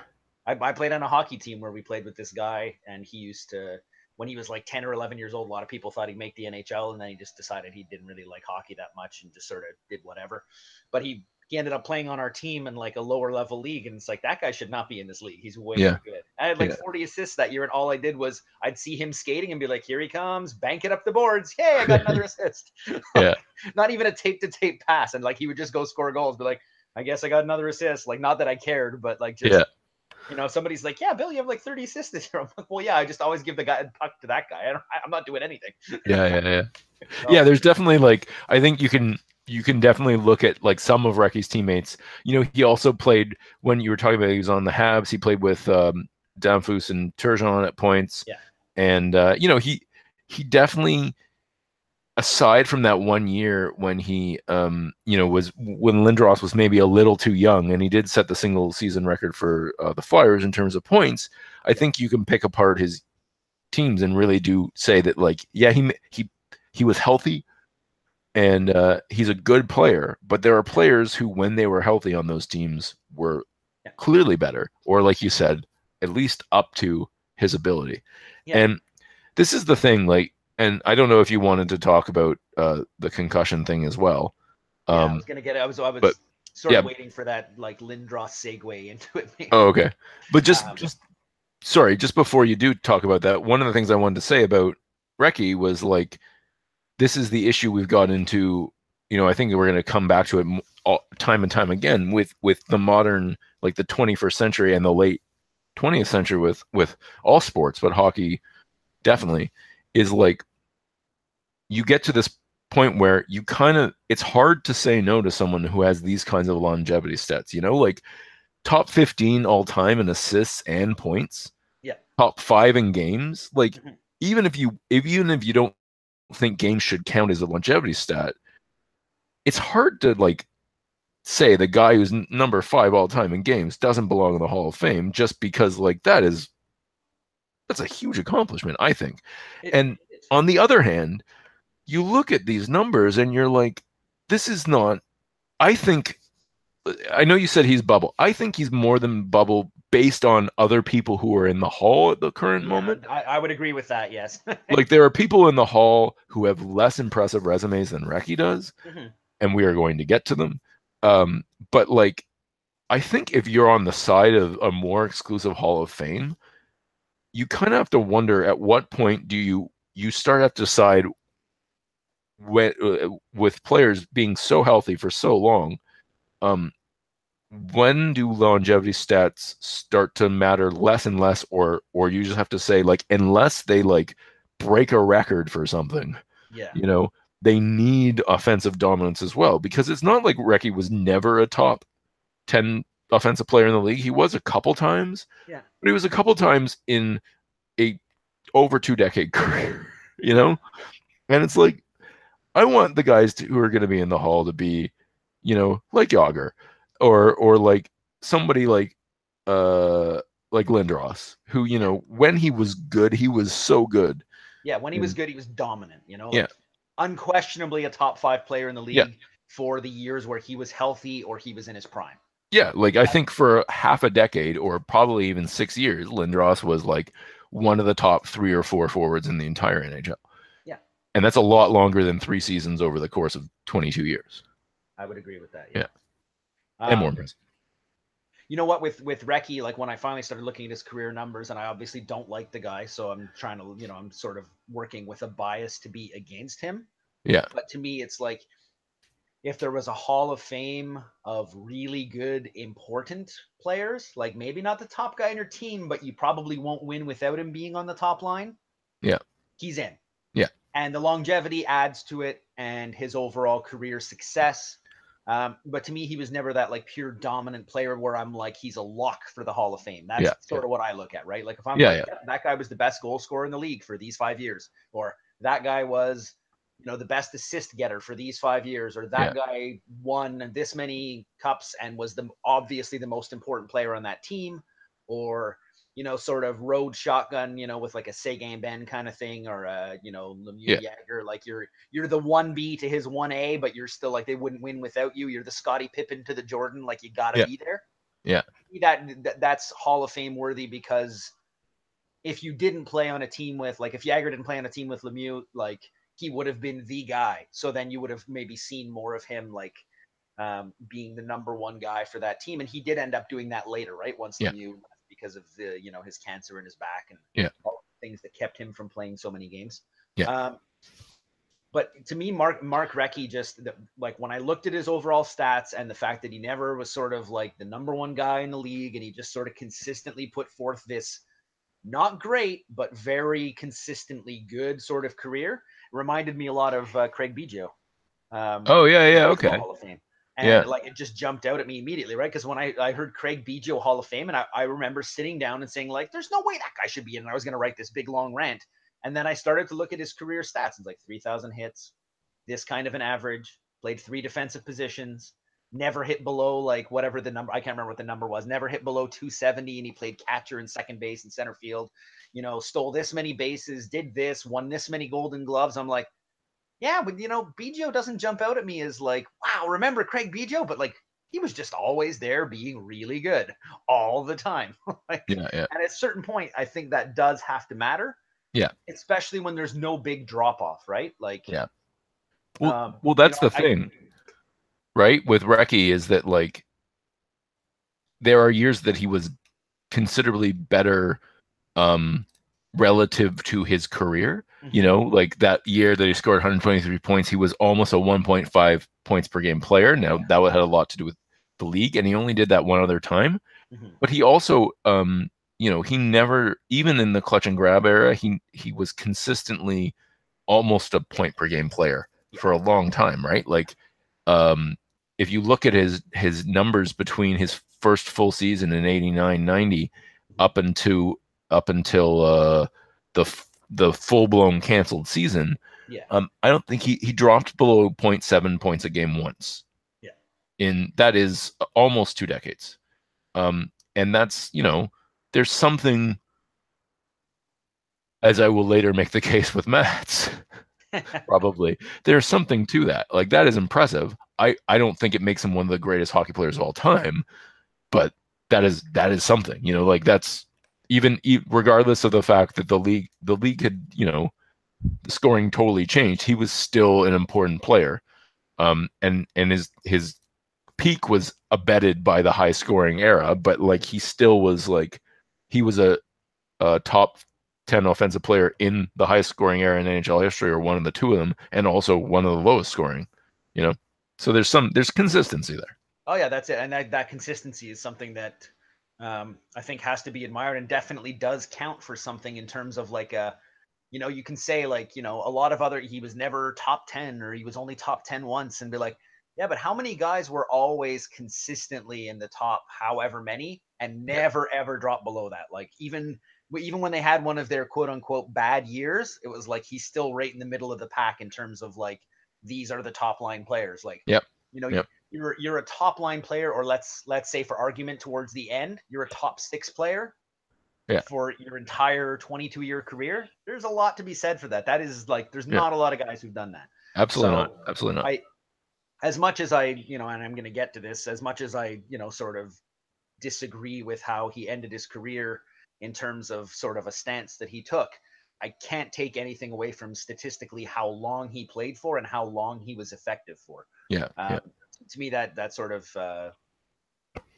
speaks volumes. And I never recall ever, even as much as I disliked him at the end of his career, I never recall ever saying like, "Wow, Mark Recchi's a crappy hockey player." Like I yeah, never said that. It's like, "Wow, he can play, he yeah, can score, he can still do it even at his age." It's sort of like so. There's a lot to be said for that, I think, and consistency when it's like, yeah, maybe he never hit. Like I'm going to make a baseball comparison again, but maybe he never hit 50 or 60 or 70 home runs. Maybe he never, stole this many bases, but every year his baseline numbers are consistently like super impressive, or at least like obviously this guy is a top player.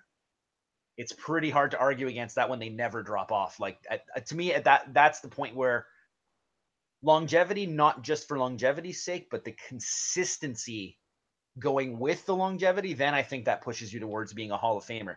Like yeah, Guerrero's going in this summer for the Baseball Hall of Fame. yeah, And I remember somebody saying like, oh, well, he never hit that many home runs in a season, blah, blah, blah. And I'm like, well, he was a 40-40 guy one year. They just didn't count one of his home runs because they didn't have video review, but it definitely was a home run. And then they're just like, also, he stole 40 bases and hit 39 home runs. Like, okay, but that's one season. And I'm like, and somebody was saying, I don't think he belongs in the Hall of Fame. And we're having that argument. And I said, well, there's one stat that I'm going to name to you. And if you still think he shouldn't be in the Hall of Fame, well, then clearly, I might as well be arguing with a wall. And it was that there are only two players that for 11 straight seasons hit 25 home runs and hit over 300.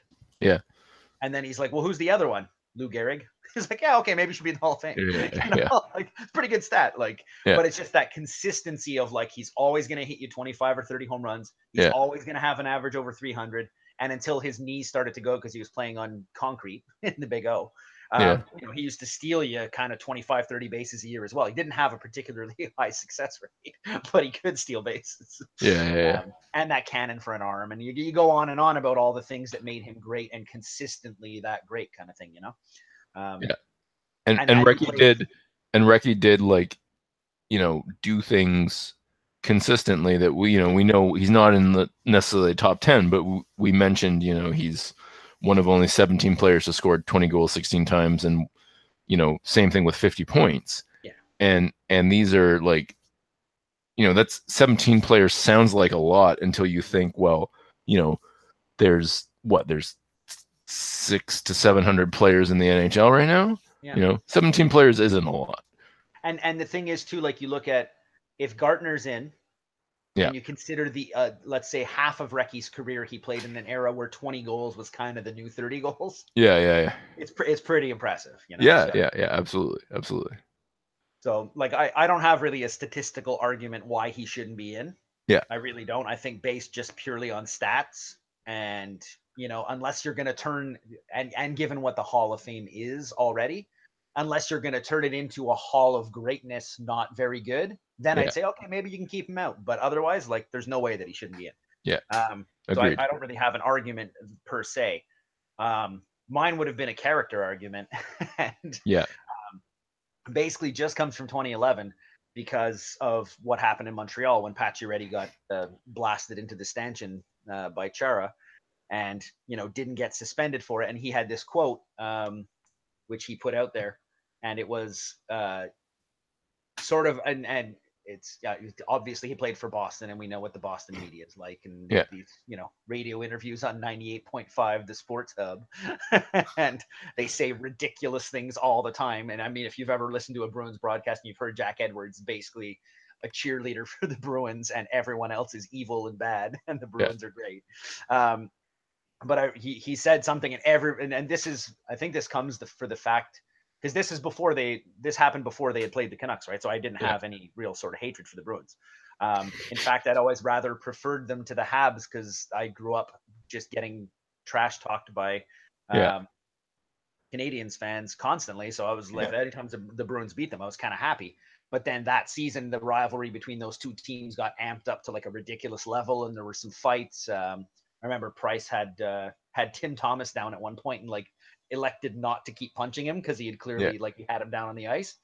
And then my buddy John and I were watching the game, and he's like, "Oh, that's good." He's like, "Price is a classy guy. He didn't hit him." I'm like, "Yeah, well, they are not going to do the same thing when your guys go down. So watch this." And Yeah. then like 5 seconds later, I think it was Gregory Campbell was punching someone in the face with and he still had his elbow pad on. He was like cutting the hell out of him. I'm like, "See, what did I Jesus. tell you?" Yeah. Like that is not how they play. Like, and this was before the 2011 final, so I didn't really have a sort of a dog in the Yeah. race, sort of, so to speak. Just that's kind of the way I saw it, and I thought I was quite impartial at the time.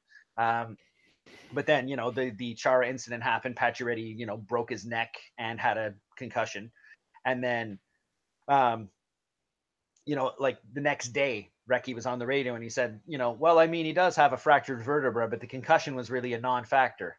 Maybe one day he felt it, and then he felt fine a couple of days later because he went to a movie, right? Yeah. Posted on Twitter that he was going to see a movie or something. Yeah. And then he says, I believe they were trying to get Zdeno suspended and they embellished it a little bit. I guess in terms of that side, you have to look at it, and I guess they're trying to do what they could do to get him suspended.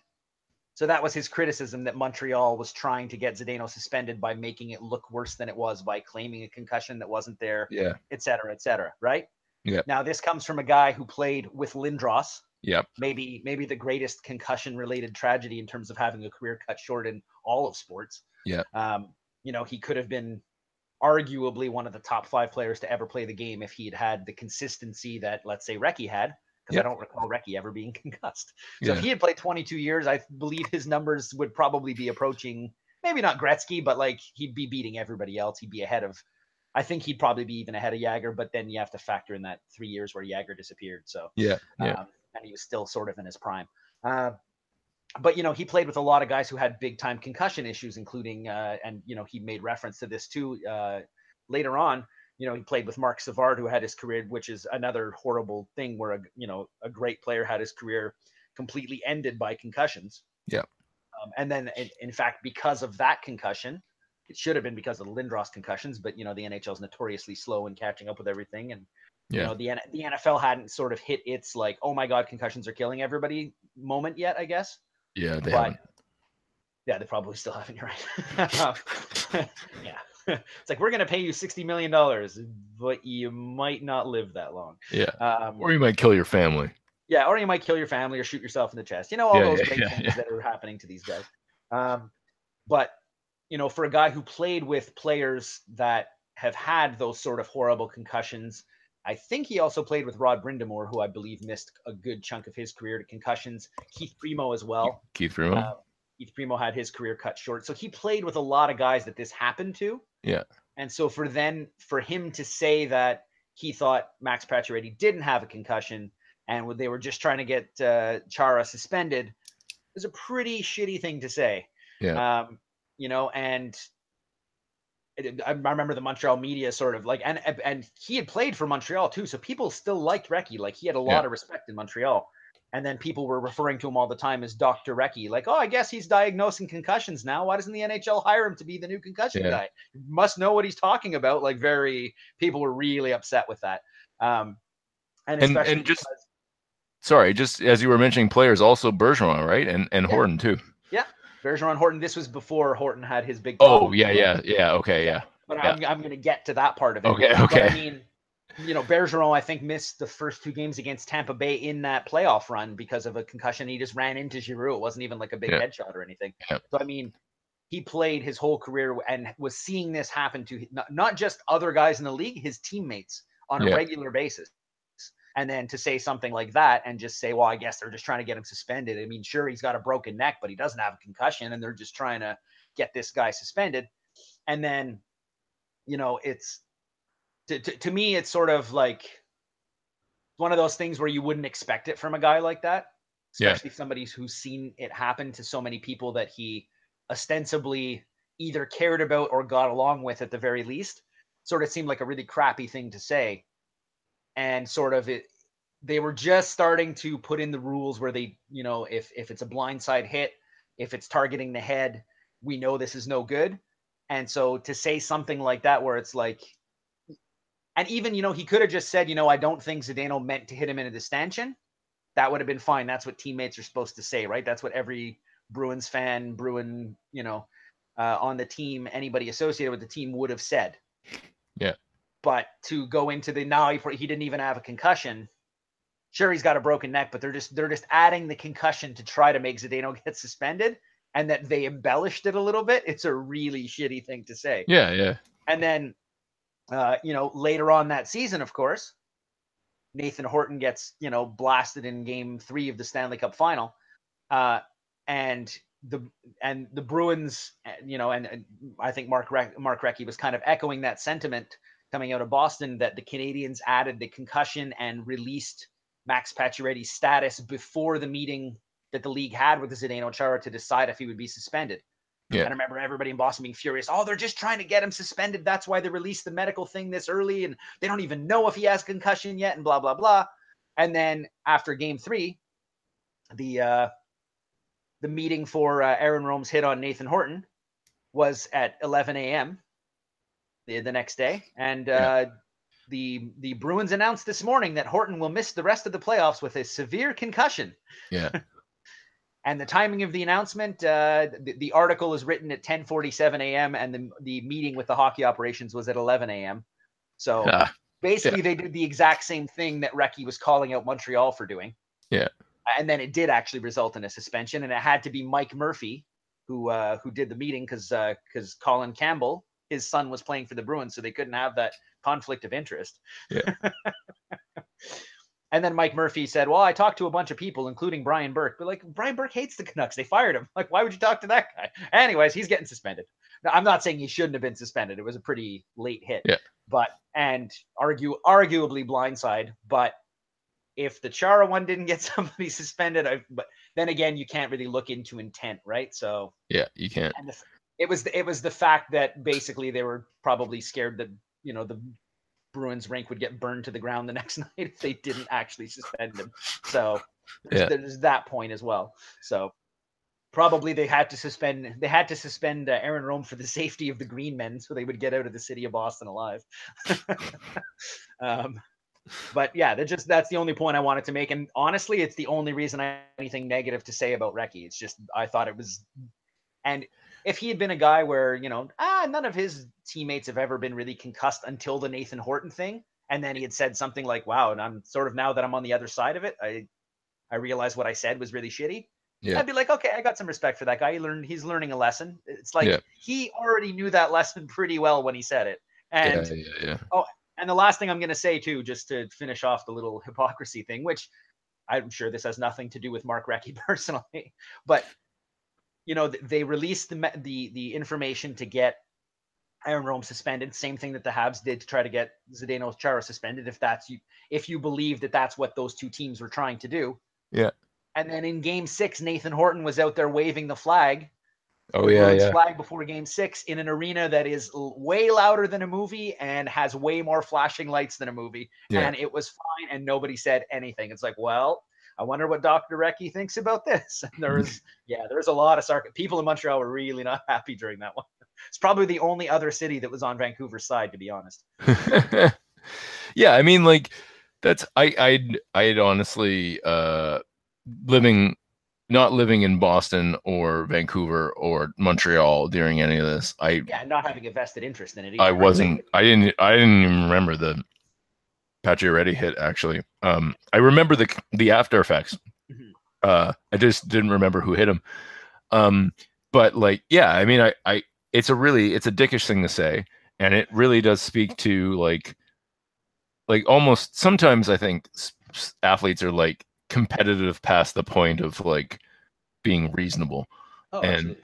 you know, I suspect if I were to try and figure out what his intentions were in that, it was that he knew Chara's importance Yeah. and for his team, and really like thought that Montreal was doing everything it could to get him suspended. Now, it does really seem like a ridiculous thing to say, given all his huge, long history of playing with players who have seen their careers partially, compromised or completely compromised by concussions. Totally.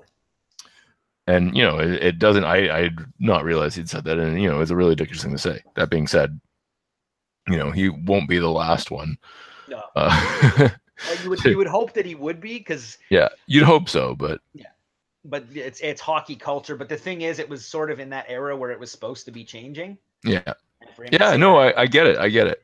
And as speaking as someone who's had a minor concussion, anything remotely. I'm not trying to say for a second that my concussion that I have had was anything like, say, the ones that Lindros had, or anyone playing a sport has had. Like mine was not severe, but having had one, I know what concussions are like, and I also know that it would be possible to watch a movie.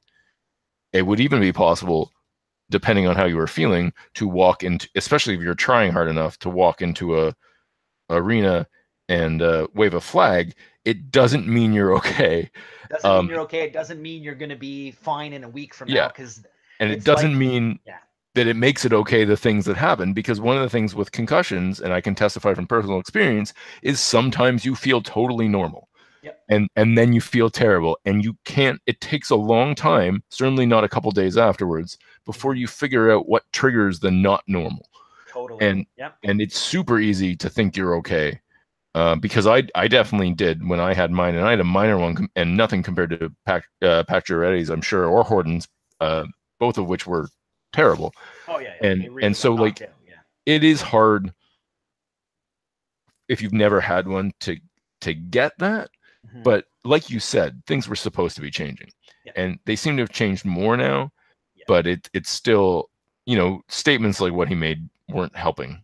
no, definitely Unfortunately, not. people are still, I think, especially in the NFL, um, occasionally saying things where you're like, yeah, you really don't get this. And Yeah, like, unfortunately, I feel like the only way you would ever get it is if you actually had one totally, yourself, which yeah. is not a solution. It's interesting because a lot of the players, and I think Pronger and both Primo are on record as this, where they've spent like a year of their lives where they basically can't function because they never know when it's going to hit it. When it does, they Yeah. have to be like in a dark room by themselves. Yep. Like Yep. it's basically like they get. I don't want to make this comparison, but like I had a couple of concussions. So it was a really bad one when I was a kid playing hockey. Hit my head on the ice, and ever since then I've had migraines. Yeah. And I get fewer and fewer of them, it seems, year by year, but they That's good. do still happen. And it's like basically the only cure is to, for me, you know, like pop a couple of aspirin or ibuprofen and immediately go to bed. Yeah. Um, or I'll as the headache progresses, I'll start to lose the vision on each side, and then I'm like incapacitated for a day or two. Yeah. Yeah. And I mean that's just from having a concussion literally 30 years ago, and I Yeah. still Yeah. have some lingering effects because I don't remember ever getting a migraine before I hit my head. Yeah. And I've sort of had them ever since. Um, and these guys like Pronger and Primo, and I'm sure Lindros were on record as being like, I had to sleep in a dark room for years. Like, my wife was, basically raising the family by herself. Like I couldn't do a damn thing. And Yeah. then I'd have a day where I'd be like, maybe it's getting better. I'm finally getting back on my feet. And I'd get on the exercise bike and immediately have to go back to the room, like just not doable at all. Yeah. Yeah. And they can be really debilitating, and it's different for each person because we don't know exactly how the brain got hurt when you bounced your head off the ice or the glass or somebody's stick or whatever happened to you. So it's like we just don't understand them yet. Maybe we never will. But what is very clear is that no two concussions are alike, and you don't know when or where the symptoms will show up. Yeah. So for some guys, be like, oh, I got hit in the head. I'm ready to go. Coach, put me back in the game. And then 3 weeks later, the guy's like, oh my God, I can't see. Yeah. Like, Yeah. you don't know how Absolutely. to affect you, right? So, Yeah. Yeah. So on that note, speaking of terrible things to happen to athletes, there we I, go. Nice I segue. think that is a good segue to talk about our final player, Joe Hall, who is in the Hall of Fame. And we're going to start off with Bill just going over his career, career statistics. Let me yes. just flip from my Recchi one to my Joe Hall one, and I'll be right with you. Sorry, I've got them on my phone, so I can do both at once. It's okay. I got them in front of me. If you want me to go. Yeah, it should just take a second. I'm just all right. Lost in my. Here we go. I got it.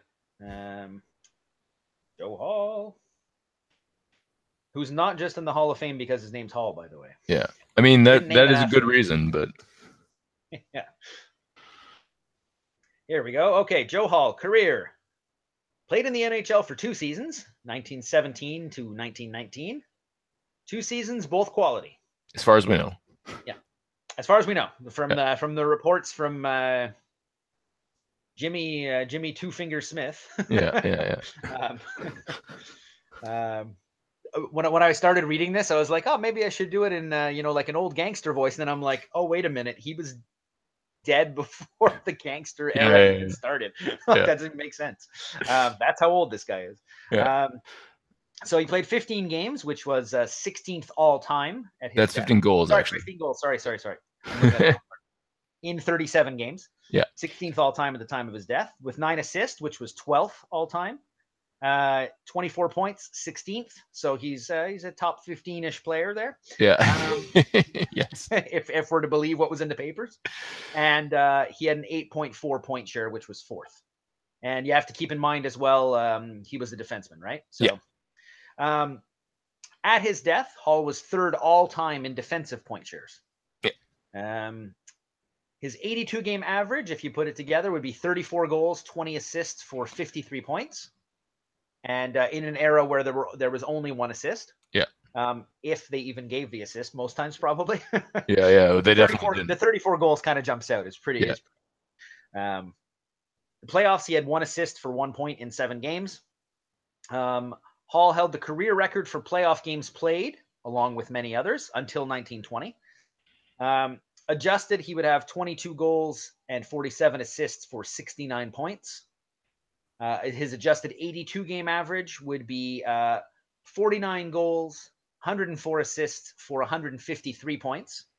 So if you're comparing him to his peers, I mean, he's obviously a standout player. If the qualifier is set absurdly low for Hall to qualify, then Hall is 16th all time in adjusted points per game, which is kind of, as you put in brackets, very silly. Yeah. So that would be, I believe that was 37 games. If the qualifier is set to 37 games or something like that, or 25, or I don't know. So small that, I mean. Yeah. He was traded only when the NHA became the NHL. So with the league changes is when he got traded. So it's kind of not a factor, right? In the NHA, he had 52 goals, maybe in the top 20. I don't know. 17 assists, maybe in the top 20. For 69 points in 137 games, which may or may not be first because he played a lot, it seemed. Yeah.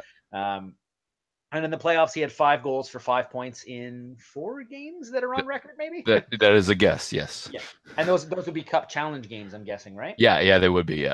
So it's hard to know because the NHA did have its own playoffs as well, but the data is so like all over the place. I'm not sure whether those 4 games are NHA games or Cup Challenge games. Not 100% sure. I know is the information's not great. That's what are we gonna do, right? Yeah. So he was, according to point shares, he was a top 10 player once in 1918, and he was the best defensive player by defensive point shares once in 1918, which is how he got to be the top 10 in point shares. But it's worth noting that because goal differential was not tracked for another 50 years, we don't really know what that means because a big determinant of the point share formula is goal differential, and we don't have that. So I don't remember the formula off the top of my head, but the formula is lacking one of its key components at this point. So who the hell knows whether he really was the best defensive player in 1918.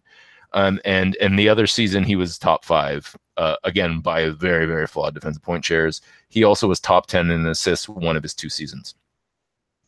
Wow. It's pretty unreliable stats, but it does seem like he was a very important player of that era, right? Without knowing any better, I mean, there's nothing to say that he wasn't an important player. Okay, so the great teams. The Stanley Cup was vied for by multiple leagues, so you kind of have to were they a team that either won or competed for the cup, basically, is how you know they were good. So he was top 2 by points on one NHL runner-up, the 1918 Canadiens. He was a top 4 defenseman by points on one Stanley Cup finalist, the 1919 Canadiens. Series not completed due to the Spanish flu. I think they were playing Seattle. That sounds right, yeah. And that is the Spanish flu, which killed Hall and millions of other people. Yes. And they had to cancel it because they're like, well, we can't have thousands of people in the same rink on the same night or everyone's going to get the flu. This is done. The captain and best defenseman on one Stanley Cup champion, the 1912 Bulldogs. The best defenseman with a question mark, we don't know, but we're guessing he was at least a very important defenseman on another Stanley Cup champion, the 1913 Bulldogs. And a reserve by points on one Stanley Cup champion, the 07 Kenora Thistles. Yep. Which I believe was the last sort of small town club team to win the cup. I believe it was, yes. I've been watching my history of hockey stuff. He was a top 2 defenseman on one Stanley Cup runner-up, the 04 Winnipeg Rowing Club, which is great. Yeah. And unfortunately, he died from the Spanish influenza contracted during the Stanley Cup finals. And the fact that he contracted it, I believe, is why they stopped playing it. They're like, if players are getting it, we got to get everybody out of this rink, kind of thing. And so I guess maybe the premature death and what a sad story it is, and the fact that he was a very good player, kind of makes him sympathetic enough to be inducted quite early in the Hall of Fame. What was he inducted with the initial class in the 40s? I don't think so. I think it was much later. I'm going to double check right now. I believe, 61, so way later. Okay. So when they were starting to make amends for players that they had missed. Yeah. But I think there was definitely, some of it is just the sympathetic appeal of like, the man essentially died from playing hockey, essentially. Yes. But also, without better knowledge, he appears to have maybe been the best defenseman in NHA history, at least the one who played the longest. Like, Georges Boucher came in at the end there, and I think one of the other early great NHL defensemen, maybe Harry Cameron, and I think also maybe one of the Cleghorns, I cannot remember which, also I think played in the NHA. But Hall played for the entirety of the league. Yeah. And nobody else, all those other guys were younger and came in like in the late, like right before the switchover. Like I think Harry Cameron played 1 year in the NHA, for example. Mm-hmm. And so I think in addition to, the like, man, he's like the only player to have, as far as I know, contracted an illness during the Stanley Cup final and die as a result. Yeah. And that makes him notable in and of itself. I think there's probably a case to be made he was the best, or at least one of the very best defensemen in the precursor to the NHL, which was probably the best pro league at the time. and and he was clearly, even if we can't trust the point shares, we can sort of trust the assists, sort of, and we know he was a uh, a strong offensive defenseman for an era in which offensive defensemen were, well, the role was still being defined, but Yeah. aside from maybe Harry Cameron, they weren't super common. I mean, I don't. This is not a case that I really object to. I think with it, we don't have enough knowledge, but like to me anyway. I mean, he was on a bunch of great like teams for the era that were good. I mean, he won multiple cups. He may have been the best defenseman or even the best player on some of those cup winners. He may have been the best defenseman in NHA history. We don't know. Like, I think it's a pretty solid case. Yeah, I think so too, and I think um, it's sort of that thing where we know that he was good. We know that he played a very important part of hockey history because that was the up until the lockout season where Bettman scrapped the entire season for us. Are we gonna have an episode just about Bettman and we can just bicker about it, or we could. maybe that's just a private episode for the two of us? We'll probably say some nasty things. Yeah. But the fact that he played such an important part of hockey history was the reason that there wasn't a cup one year and ended up dying from it. Yeah. The fact that hockey seems to have this history of much later than they probably should, voting in guys who sort of started up the league, but especially the ones who sort of died tragically young and they were great players when they died and that kind of stuff. Yeah. That's a It's good sort of point. it's actually sort of the way that they started the All-Star games. Yeah. Were benefit games for guys that were hurt or had died, and to try to, because they didn't have any sort of insurance. So if he died, like, what are his wife and kids gonna do? Like, they Yeah. don't work. Like, what do we do? So, and the NHL, all of those other guys are in, as far as I know, unless I'm trying to think of Barilko's not in. I don't think he was Yeah. a good enough player before he died. He's not in. Yeah. But I think just based on the story, if he's not a member of the Hockey Hall of Fame, there should be a section devoted to that. Yeah. Especially Yeah. the For sure. super creepy thing where until they found his body, the Leafs didn't win the cup again. That's weird. Yeah. Yeah. But Hod Stewart was the first one, which I discovered during my research on the ECHA and the sort of the before NHA era. So he died in I believe it was 1908 or 1909. Might Yeah. have even Something been like that. Yeah. 1907. But he was sort of the first guy. When he died, they did a benefit, and it was basically the very first All-Star game Yeah. to try to raise money for his family. And then, of course, I'm looking for it, but I don't see that they did one for Joe Hall. I don't Probably think. because the Spanish influenza was around, and they're like, "Well, it'd be great to have a benefit game, but everybody will die, so we Yeah. can't Yeah. do Yeah. that." But then they did the same for Ace Bailey when he had his career ended. He didn't die, but Yeah. he had his career ended in an incident with Eddie Shore. There's those Bruins again. Yeah. It did happen at the Boston Garden for real though. Yeah.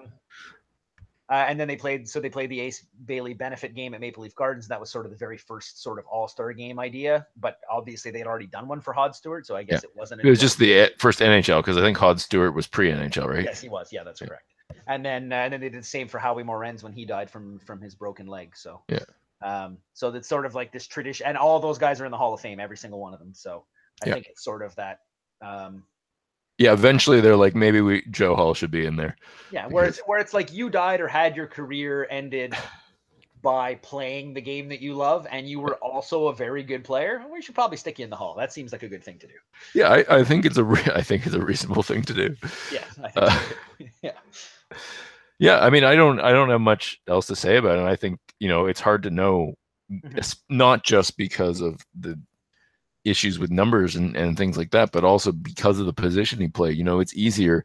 We can look at, Cyclone Taylor and New Zealand and be like, hey, look, those guys had more goals than everybody else, or whatever. And like, we can be pretty definitive, but with a defenseman back then, it's really hard to tell. But the best we can do, it sure looks like, he was, the guy, the top 10 in scoring every year back in the NHA was always forwards, always forwards. Absolutely. But he was and Hall was never in the top 10, but he was close a couple of years. Yeah, which is I think something. 14, 13, 14, he was Yeah, almost in it, if I remember correctly. And, that's saying something. And also, I think that he probably played the most games or very close to the most games in the history of that league. It's hard, even if you don't have the death in the Stanley Cup from the influence on the Stanley Cup final. I think it's still, even without that, you could at least argue that he was deserving, because if he is really the career games played leader of the NHA, I mean, that's a big deal for the history of the absolutely. game. Yeah, And I it's think so something that too. should be recognized. Yeah, And also, he seems to have probably been pretty good. yeah, Probably. and it's you know what? It's one of those things where probably a long time ago the NHL should have sort of defined, like when they were putting all these guys in from, they really started putting in the old guys like in the 40s, 50s, and like early 60s. They had like years where they'd put in like 10 guys. Yeah, yeah. And, that's like, there was the 1952 when they put in the two Mooses. Um, Yeah, yeah. Moose Johnson and Moose, I think it was Gayhorn or I don't yeah, know. something. I don't know. It starts with a G. Yeah. But two guys named Moose went into the Hall of Fame in the same year, which that's fantastic. But it was sort of like they were honoring the history of the game, but maybe they should have like not called them players and said, these are the founding members of the Hall of Fame, or made like a Yeah. different section for them almost. Yeah, yeah. But I guess in the 60s, the stats were still unreliable, so it didn't seem to matter very much to them. Yeah, And yeah. the voting committee, if it's anything like today, where you get the old guys like Pat Quinn and like sort of the McGuire just got named. I guess he's finally old enough. He's probably in his 50s. Yeah, Like yeah. it seems like you have to have been around hockey for like a minimum of 30 or 40 years before they put you on the selection committee. So if we want to assume that that's the way it used to be with sort of the old guard of hockey running things, then some of those guys probably actually saw those guys play and said, yeah, that guy was great. He should totally be in the Hall, and then they just had a vote because they didn't have any stats or anything. Yeah, Um, yeah. I think that's probably right. Probably right. So, I guess just to finish up, we should just like remind everyone what our verdicts are. I think we're pretty much on the same page here. I But think so. Jagr, I think we're both. I mean, not only are we both sure he belongs, but I would probably, without sitting down and thinking about it, I would probably put him in, if not a top 10 player ever, which I probably would. It would be top 15 at the very lowest, I think. Yeah, I think he's a lock for top 20. Yeah. I'm pretty sure he'd. Like, I haven't sat down and done it, but I'm pretty sure he'd be top 15 for me, and then top 10, arguably. Like, depending on how many old timey guys I wanted on the list, he'd be Yeah. of guys I've seen play. I'd say he'd be top 10. Yeah. And I think it, like, even if you were just to say, okay, let's just do modern NHL Mm-hmm. from, like, the expansion onwards. Oh yeah, I think absolutely. if you do that, then he's like hands down top 10, I Oh think. yeah, I think so too. Yeah, just how long he's played, how good he was in his prime, how I mean, there were a string of years there. I want to say from about 97 to maybe 2001, 2002, where he was clearly the best player in the league.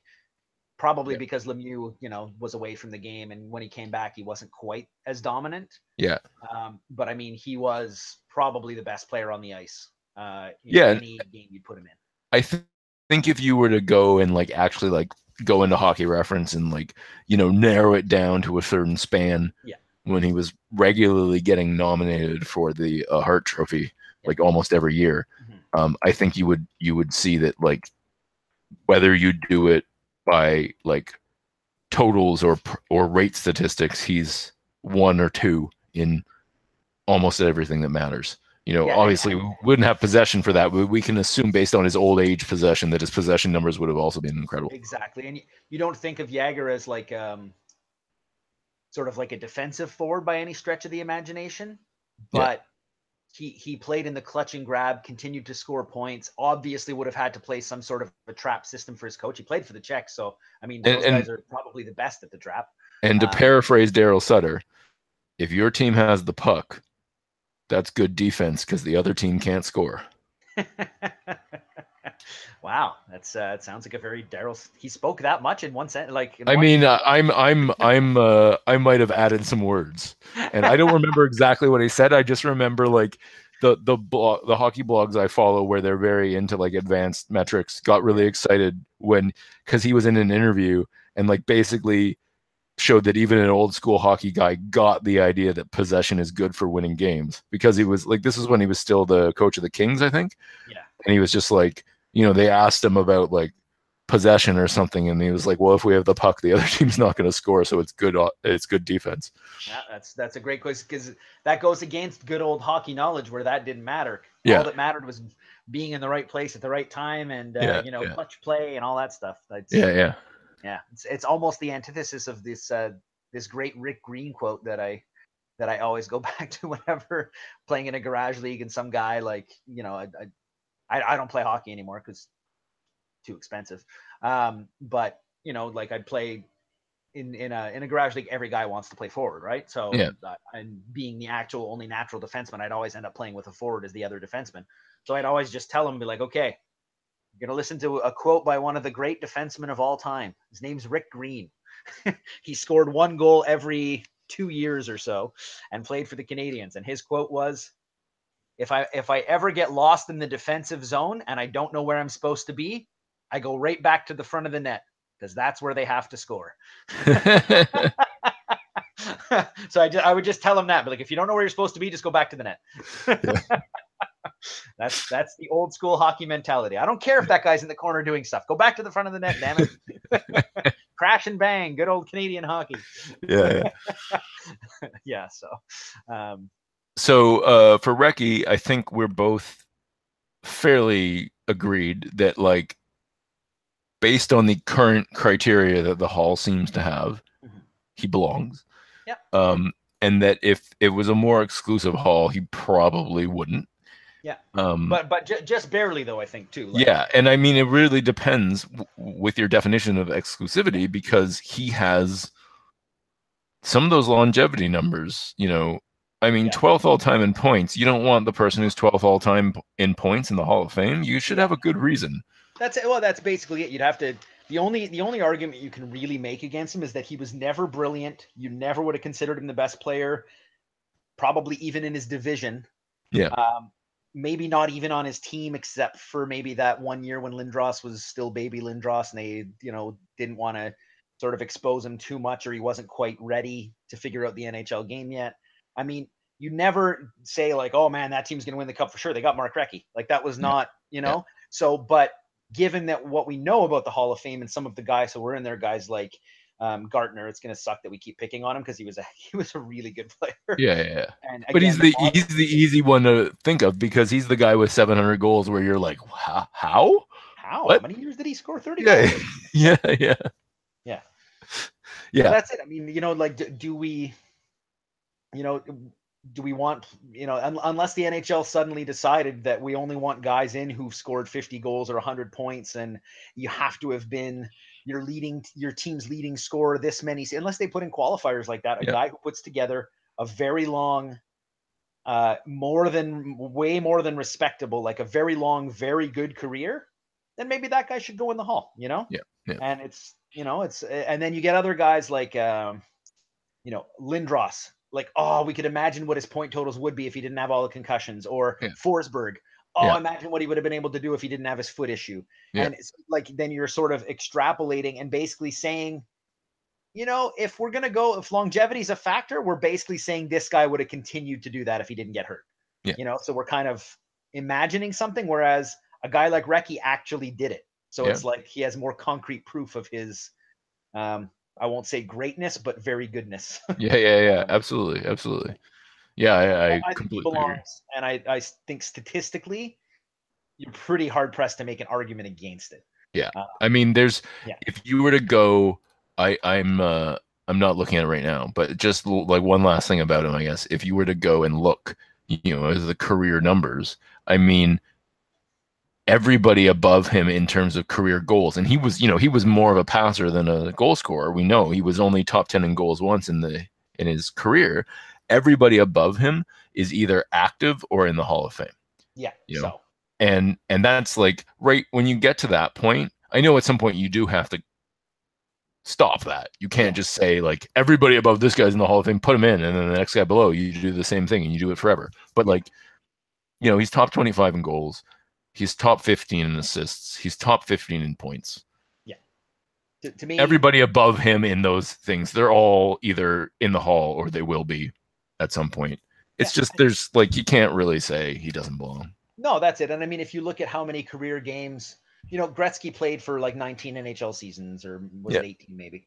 Um, Howe played for God knows how many seasons, but NHL seasons probably in the 20s. yeah, Um, it seems like all the guys with the really high overall point totals, they all played that long, and a yeah, lot of them were just, better than Mark Recchi. But for yeah. him to have played that long and be sort of in that company, um, is pretty impressive. If you take longevity out of it, then you just have to do a points per game and a goals per game, and then he would fall probably way lower down the list. Yeah. But again, those guys didn't do it for quite as long, so it could be like, yeah, well, yours got cut short by injury, so we know you played 8 great seasons, but you never had to play the seasons where you had to work really hard to stay in shape to continue to produce 70 points a year. We never At- saw if you were in going your to have late a drop 30s off, or but we early know you 40s. didn't. Yeah, Like it's that. Yeah, he's a 78th all time in assists per game and 93rd all time in points per game. okay, Um, so I mean, he's still a top 100 player, yeah, even if you say, "Oh, he was just okay." yeah, So I yeah. mean, it's still pretty damn good, and he did it for a lot longer than some of those guys, I'm sure, did Yeah, it. So and then we also mentioned that with if it's a high enough qualifier for people who played enough games, so 1250 I think it was, he was top 20 in adjusted points per game, which yeah, is, so again, there's a huge longevity requirement there. yeah, But, you absolutely, know, being one of the top 20 players who have managed to play in 1250 games, that is something. Like, absolutely, there are people who have played it well over that who yeah. would not be 20th. So, Yeah, and I mean, like, then you get to a point too where it's like, well, oh, this guy had a way higher points per game. Be like, yeah, but all of his seasons he was like under the age of 32, yeah. whereas Mark Recchi played another decade after that. So we have to take out his like 10, like, or his last like 8 seasons. And what are his numbers now? I bet you they're a lot better. So Yeah, yeah, then, absolutely. then you're just playing with numbers to prove whatever you want, right? Yeah, yeah, absolutely. Yeah. So finally, Joe Hall of Fame Hall uh, is, or would it be Joe Hall of Fame? I don't know. I don't know what his nickname should be. I like the Uh, second one better, I think. yeah, yeah. Um, maybe career leader in NHA games. We don't have any idea. And seemingly one of the best defensemen in the NHL for his 2 brief seasons, as far as we can tell. Um, I think with the dying in the final, I think that I'm okay with someone that happens to being in the Hall of Fame. Yeah, me too. Um, but I think especially with his career, Yeah. as far as we know, I Yeah, mean, it's not like he multiple was a Stanley bad Cups. player that they put in just for sympathy. He was a very Yeah, good player. yeah, yeah. You want multiple cups may have been, depending on the importance of defensemen at that time, may have been the best player, or certainly the best defenseman on multiple cup champions in the sense Yeah. that had the league been very different, presumably, the could have had such a thing existed, been a candidate for the Conn Smythe multiple seasons. Yeah. Like it's hard to say. Yeah, we don't have the data, but it's hard to like look at this and be like, there are going to be guys I think we get to at some point where like this may feel like he was put in because he was an old timer that people had fond memories of. I Yeah. don't think that's true with this guy. I think he had he lived longer, who knows what case we might be making for him. Yeah. Because he wasn't, I don't think he was that old when he died. No, I don't think he was either. And it's sort of in the like, he seemed like one of the very first defensemen who actually put up some points and seemed like he was Yeah. important at both ends of the ice. As the game evolved into that way, where it's like, oh, you don't just hang back behind your own red line, you actually go up to the other team's blue line. Yeah. Yeah. Sort of like in the vein of an Art Ross. And maybe if he had died, maybe that would be called the Hall Trophy. Who knows? Like maybe he was as good as Art Ross, but I think Art Ross had better offensive statistics. But they both sort of played. It seems like they were defensemen, but maybe played more of the old rover sort of position where okay, that one defenseman's going to hang back, you go everywhere. Yeah, yeah, Maybe, but we don't know because we don't have any footage, so we actually don't know yeah, how they yeah, yeah. played. But the stats would seem to indicate that at least they were more involved, or were on the ice for more important moments or power plays or whatever it was, right? Yeah. So we don't know if those were all power play goals. We have no idea, right? So We have no idea. yeah, But it does seem like he was more involved exactly. than a lot of his contemporaries. You know, Yeah, you look at a lot of the other NHA defensemen, especially the ones who aren't in the Hall of Fame, yeah, and like their point totals each year are often. I mean, even Hall's point totals some years are significantly lower than his best seasons. But like some of the defensemen, like they had a couple points a season. yeah, yeah. And Hall One once goal, had one assist. That's it. 17 in a 20-something game Yeah, league. So like he was scoring more than your average player for sure. yeah, definitely. All right. Well, Okay, well, I think that yeah, was a good that's our episode, and hopefully everyone enjoyed it. And we are going to be back with another one with the same kind of breakdown with eligible and recently inducted, maybe Timu or someone like that, and an old timer. So, do you have anything to plug before we go? Or No, I do not. Just okay, looking forward to the next one. yeah, me too. So thanks for listening, and we will see you next time.